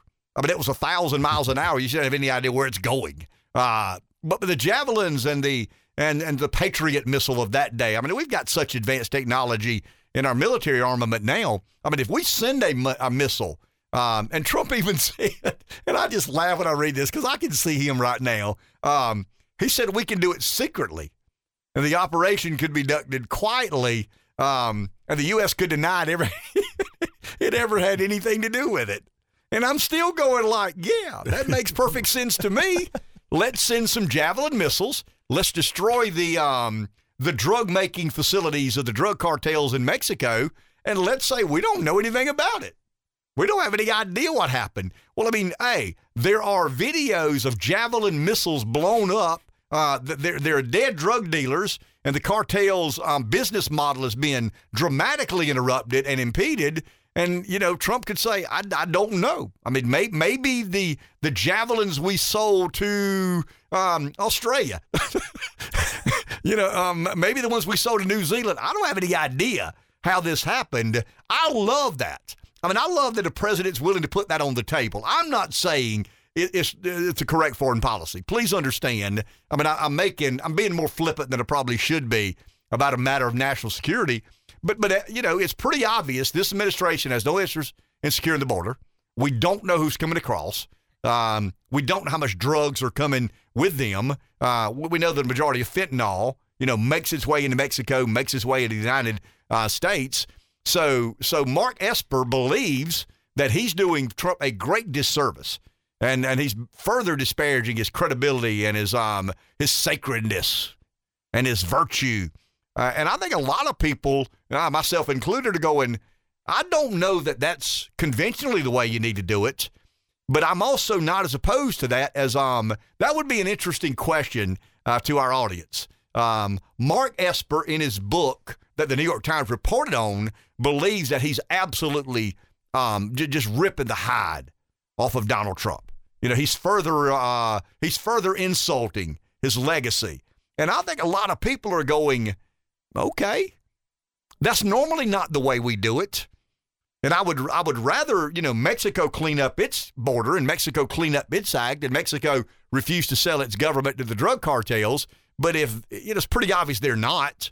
It's pretty obvious the cartels, they dominate Mexico because of fear and, they're a bunch of just, they're terrorists.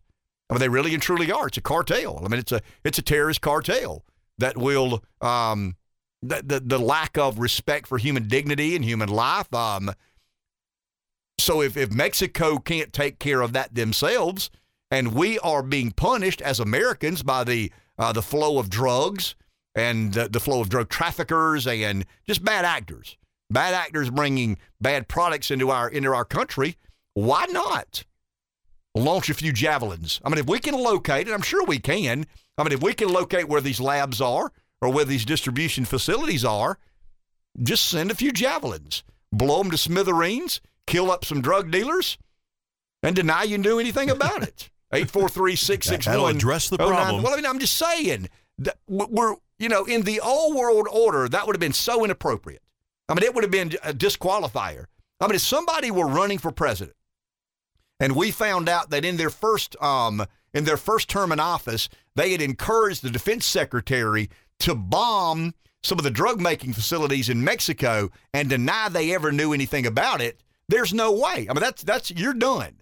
because we expected something else out of our political leadership. And I think now people have warmed to the idea of someone like Trump doing something like that. 843-661-0937, our number. Let's go to the phone. Steve in Florence. Hello, Steve. Good morning, guys. I'd take it a step further. I would actually install a few military bases on the Mexican side of the border right there. And, you know, we have satellites that can read the time off your wristwatch. I'm sure we can find those places and just blow them up. I'm not, and I would even deny it. I'd get up on stage and tell everybody what I did. No apologies, nothing.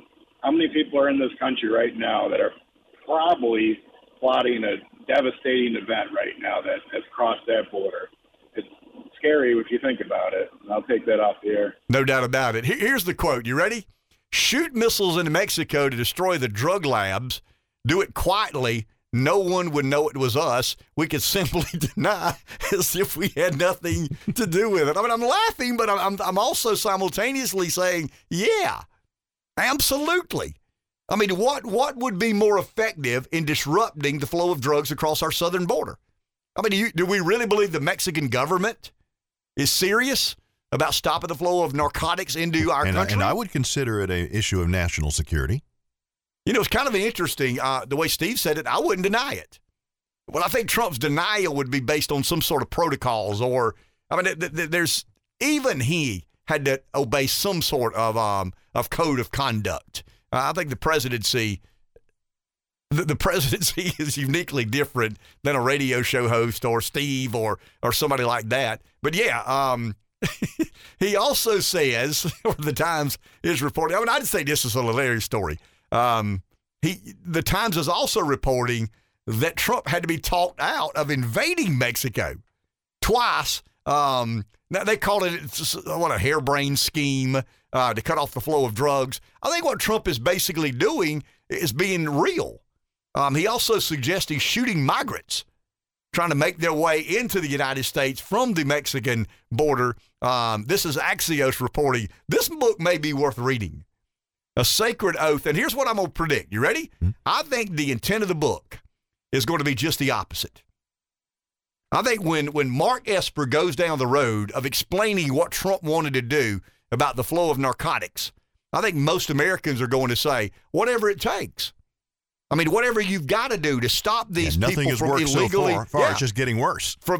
Stop people from coming into this country illegally and stop the absolute free flow of narcotics into this nation that has destroyed so many American lives and affected so many American families that anything is fair game. So that's the point I'm trying to make. Esper and the New York Times believe they're doing Trump a great disservice. You know, they're reporting on how harebrained he was and out of control he was and undisciplined he was. And I think a lot of Americans hear this story and go, I don't know that that's the way it needs to be done, but that might be the only way it could be done. 843-661-0937. Back to the phone. Barry in Sherrill. Hi, Barry. Hey, good morning, guys. Hey, Ken, I think it makes Trump look better. Like you just said, we need to protect the border. We can send troops to Colombia, not the city, but the country, and do what we do down there, but we can't do it in Mexico, where all the trade comes through, all the drugs come through, all the fentanyl that's killing all these young kids by one dose. So, but we can send $33 billion to Ukraine to help them defend their country, which is mind-boggling to me, but we can't defend our southern border. It's just crazy, Ken. But I'm going to piggyback off of what everybody's been saying. The two candidates from the PD are looking good, especially Chesterfield County, Darlington County. I don't see any signs for anybody else. So I know Horry County's the big play here, but as far as the PD, Darlington, Chesterfield, Marlboro, that's what you're starting to see. So we'll see. It'll be interesting to see who wins that race. Y'all have a good one. Thank you, Barry. Appreciate it, my man. I'll get to that in just a second. I want to read this last quote. This is hilarious. I asked Rev to come over and look at it to make sure I didn't read it wrong. So Black Lives Matter is protesting outside of the White House in the summer of 2020. Remember some of the protests they had? Got real violent. Trump asked Esper, or according to Esper, all this is rumor. I don't know if he said these things or not. But Trump said when they were looting and, robbing the stores, can't you just shoot them? Just shoot them in the leg or something. I'm not talking about killing anybody. Just shoot them in the leg or something. And I think a lot of us are going, yeah. I mean, don't want to shoot and kill anybody, but shoot them in the leg. I mean, that person carrying that flat screen they didn't pay for, shoot them in the quad muscle. Guess what happens? They probably drop the flat screen. They probably that's their looting for today. That's their rioting. Their rioting and looting is over that day. So. Guys, the point I'm trying to make is, and you know the point. I mean, you guys are plenty smart. You know where I'm headed here. These things that Washington perceives to be so outlandish, and the New York Times categorizes as just the evident example of undisciplined, incoherent leadership, a madman in charge. I think it's more crazy to allow that much narcotics to make its way across our southern border without building a damn wall, without securing the border in some way, shape, or form. The madman, the incompetent madman, just stands idly by and waits and hopes and prays that something good is going to happen. Somebody like Trump says, we've got a major problem on our southern border. It's not just the number of people illegally entering the country. We don't have any idea what they're bringing with us. So the most dangerous part of this invasion, and that's what it is, guys. I mean, watch the news every night. It's an invasion of our nation on our southern border. And Trump is basically saying, I'm not sure we can stop the flow of people. I mean, even if we build a wall, there's still going to be ways people get in to the nation, but we got to stop the drugs. The people, and in all honesty, Rev, there are some people coming here to pursue a better way of life. There are some people here honestly and truly seeking asylum. We have orderly ways of which to manage the affairs of those seeking asylum and then some sort of political persecution. But that's not the case here. I mean, there are people taking advantage of our nation's laws and liberties and freedoms that Americans fought to preserve. And once again, I believe as passionately in the Statue of Liberty as anybody. I believe we are we are the world's best shot to get it right. And I think we should welcome and embrace those who want to come here, assimilate, be productive members of the economy, add value to the American experience and experiment. But that ain't what's happening on the southern border. We've got child trafficking. We've got sex trafficking. We've got drugs flowing across that border I think in quantities that you and I can't even fathom nor imagine. So when Trump says to Mark Esper, let's bomb some of these drug manufacturing and drug distribution centers, I think that's a very reasonable and practical position to hold. 843-661-0937. Let's take a break. We'll be back in just a minute. Donald Trump's not from Queens. Donald Trump's from Pamplico. Oh, really? I'm as sure of that as I've ever been in my life. I read some of the articles in the New York Times. This cat's not from Queens. There is no way he's from Queens. He's a Southerner. He may not know it, and he's got this fake accent, and I know he's got his jet and supermodel. This guy is a Southerner. He just doesn't know it. I think he grew up on that dirt road off of 7 Mile Road. Anyway, 843-661-0937 is our number. He says let's bomb the cartels and deny it. Not tell anybody, do it, and then deny it.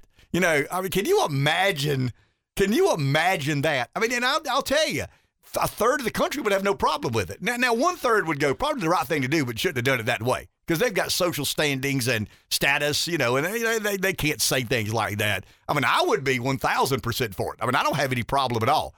Bomb the drug cartel manufacturing and distribution centers with American military armaments. Don't tell anybody you're doing it. And when the Javelin missiles reveal that it is American weaponry, just say, I don't know.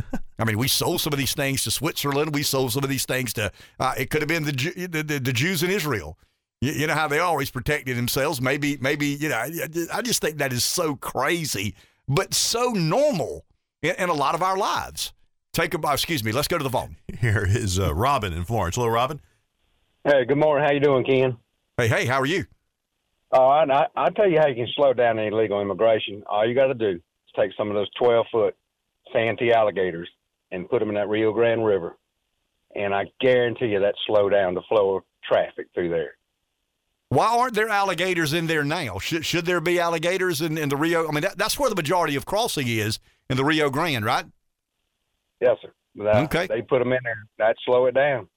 That would. No, it would certainly slow it down, or it would it made the alligators happy. I would imagine if it didn't slow the travel down, it'd certainly make the alligators happy. Appreciate the call. Thank you very much. I knew we would devolve into good old boy isms. You know, a little creativity. Well, I mean, the good old boys have always had a plan on how to secure the border. They've just been a little bit nervous about, authoring the plan or owning the plan. And now Trump says something that he says, and everybody will say, well, what they should have done was, I've heard people say, run current through the water, build an electric fence, have snipers sitting on, we've got to do something. I mean, I'm laughing and I'm joking around, but we've got to do something. Nothing we're doing is working. It's getting worse. Well, and I think what Trump has done is, and what he's spoken about. Now, obviously, you don't know if Esper's telling the truth or not, or if he's embellishing some of the conversations they had. But what Trump is saying is, I'm not playing defense. I'm going to play a little offense. I mean, if some of these drug runners are making their way into our nation, destroying lives and just killing people. I mean, how many people have died on fentanyl and some other sort of addiction, heroin? It all comes or not all, but the majority of it makes its way into the country on our southern border. And Trump says, let's go on the attack.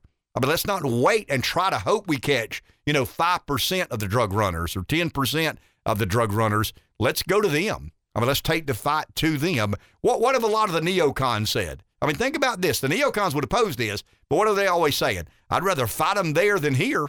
So why not fight the drug cartels, where they manufacture and where they distribute? Now, the manufacturing, the majority of it, from what I understand, is in Colombia and Nicaragua and some of these other, but it still makes its way through. And I would imagine it's probably a very intricate and sophisticated supply chain. I mean, some of these guys, you've seen the submarines. I mean, these people, when the Soviet Union fell apart, a lot of the drug lords bought some of the excess surplus military fighting equipment. There's a couple of movies out about it. I know Superman doesn't fly, and Hollywood obviously takes creative liberties. But there's this one movie where the drug lords from Mexico and, South America are visiting Russia. And the guy says, do you want a helicopter with missiles or without? Because they're there looking at some of the submarines and the fighter jets. And, they've got so much cash, it's unbelievable. And it's kind of the black market of military warfare. But, yeah, he says, do you want this helicopter with missiles or without? Wow. Let's go to the phone. Here is David in the PD. Hello, David. Hey, good morning. Hey, I guess Trump, he was born in the back of a Greyhound bus rolling down Highway 51. So that would be Pamplico, right? And why not Piranhas? But, hey, last night, man, I'm going to give you guys kudos. That was great production. It was a good show, Ken. I saw you, man, thinking about ZZ Top. He was a sharp-dressed man. And when those people started a little ruckus there, I said, oh, Lord, this man, this ain't Candy Crowley or Chris Wallace. This man might turn from the moderator into the bouncer right quick. And they're going to see the ex-linebacker come back. I was going to ask you, what is the capacity of that auditorium there? I think it's around 800. 850-ish, somewhere thereabout. Okay. Well, here would have been a great question. Without Donald Trump, any of you candidates, you think you could get an audience this size? So he is, whatever you want to call it, the 800-pound gorilla. And guess where he's going to be today? I guess you know this, Ken. He's going to be in Pennsylvania. Mm-hmm. And when I think about Pennsylvania, you're thinking about Darlington County, whatever. How about the streets of Philadelphia?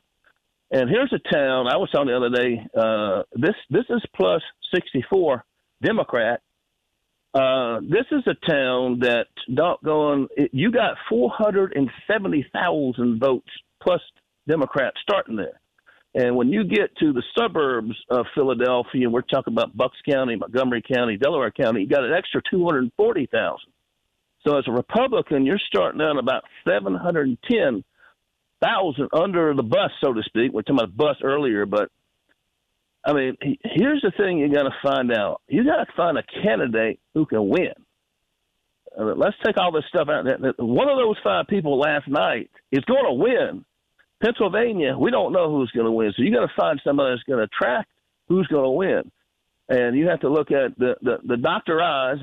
He may be a path there. The other gentleman, what is it? The one that worked for Bush? David McCormick. The main thing, David McCormick. Okay, you brought it with Bridgewater, like a bridge over troubled water, whatever. He's establishment guy, but you got to find a path to win. Because this is a seat that you got to hold. This is not one of these seats like Georgia you want to take over. This seat you got to hold. So, and they're going to run out this Connor Lamb. He's going to be the same thing as Ohio. He's going to run as a moderate. It's going to be Joe Who and all this kind of stuff. He's going to run as a moderate. But here's what I'm going to leave you at, man. Y'all enjoy the race. Enjoy your Mother's Day. But keep your focus on Pennsylvania tonight. Have a good weekend. Thank you, David. Appreciate that. Yeah, Trump's in Pennsylvania tonight on behalf of Dr. Oz, and he's got a kind of a weird way of thinking here. You know why Trump's endorsed Dr. Oz? Well, I mean, he's bought into some of this America First, but he says the guy stayed on television and popular for 18 years. I mean, a guy that is on television for 18 years, keeps ratings up, is going to be a formidable force in kind of because politics has morphed into a theatric production, but it really is. Now that we're guilty of this, but we've kind of turned politicians into stars. There's a little bit of star quality to a lot of the more popular politicians in America today. While David was talking, I pulled the poll up on Real Clear Politics. The most recent poll, see, the election is May 17th, so it's a week from this coming Tuesday. So we're close. I mean, the election in South Carolina is June 14, I think, so we still got January, June. Yeah, we still got over a month before we get there, but it's only a week away, roughly a week from now until Republican primary voters in Pennsylvania choose their nominee in their party for the Senate seat, and Oz is at 18. Wow. McCormick's at 16, so that's within the margin of error. Barnett's at 12, Sands at 5. So it's really a 2-horse race. The Goldman guy, the establishment guy in McCormick, and Dr. Oz. This was a layup for McCormick. I mean, this was inevitable until Oz gets in. And when Oz gets in, it was a bit of a novelty. Oz is probably as close as Trump to getting in and changing a race fundamentally because he's somewhat of a star. Donald Trump was a reality TV star. Everybody knew his name. We never imagined, well, a lot of us didn't imagine that it would take off like it did. But Oz has been very similar in that way. Now, he's not as crass as Trump is. He's a cardiothoracic surgeon.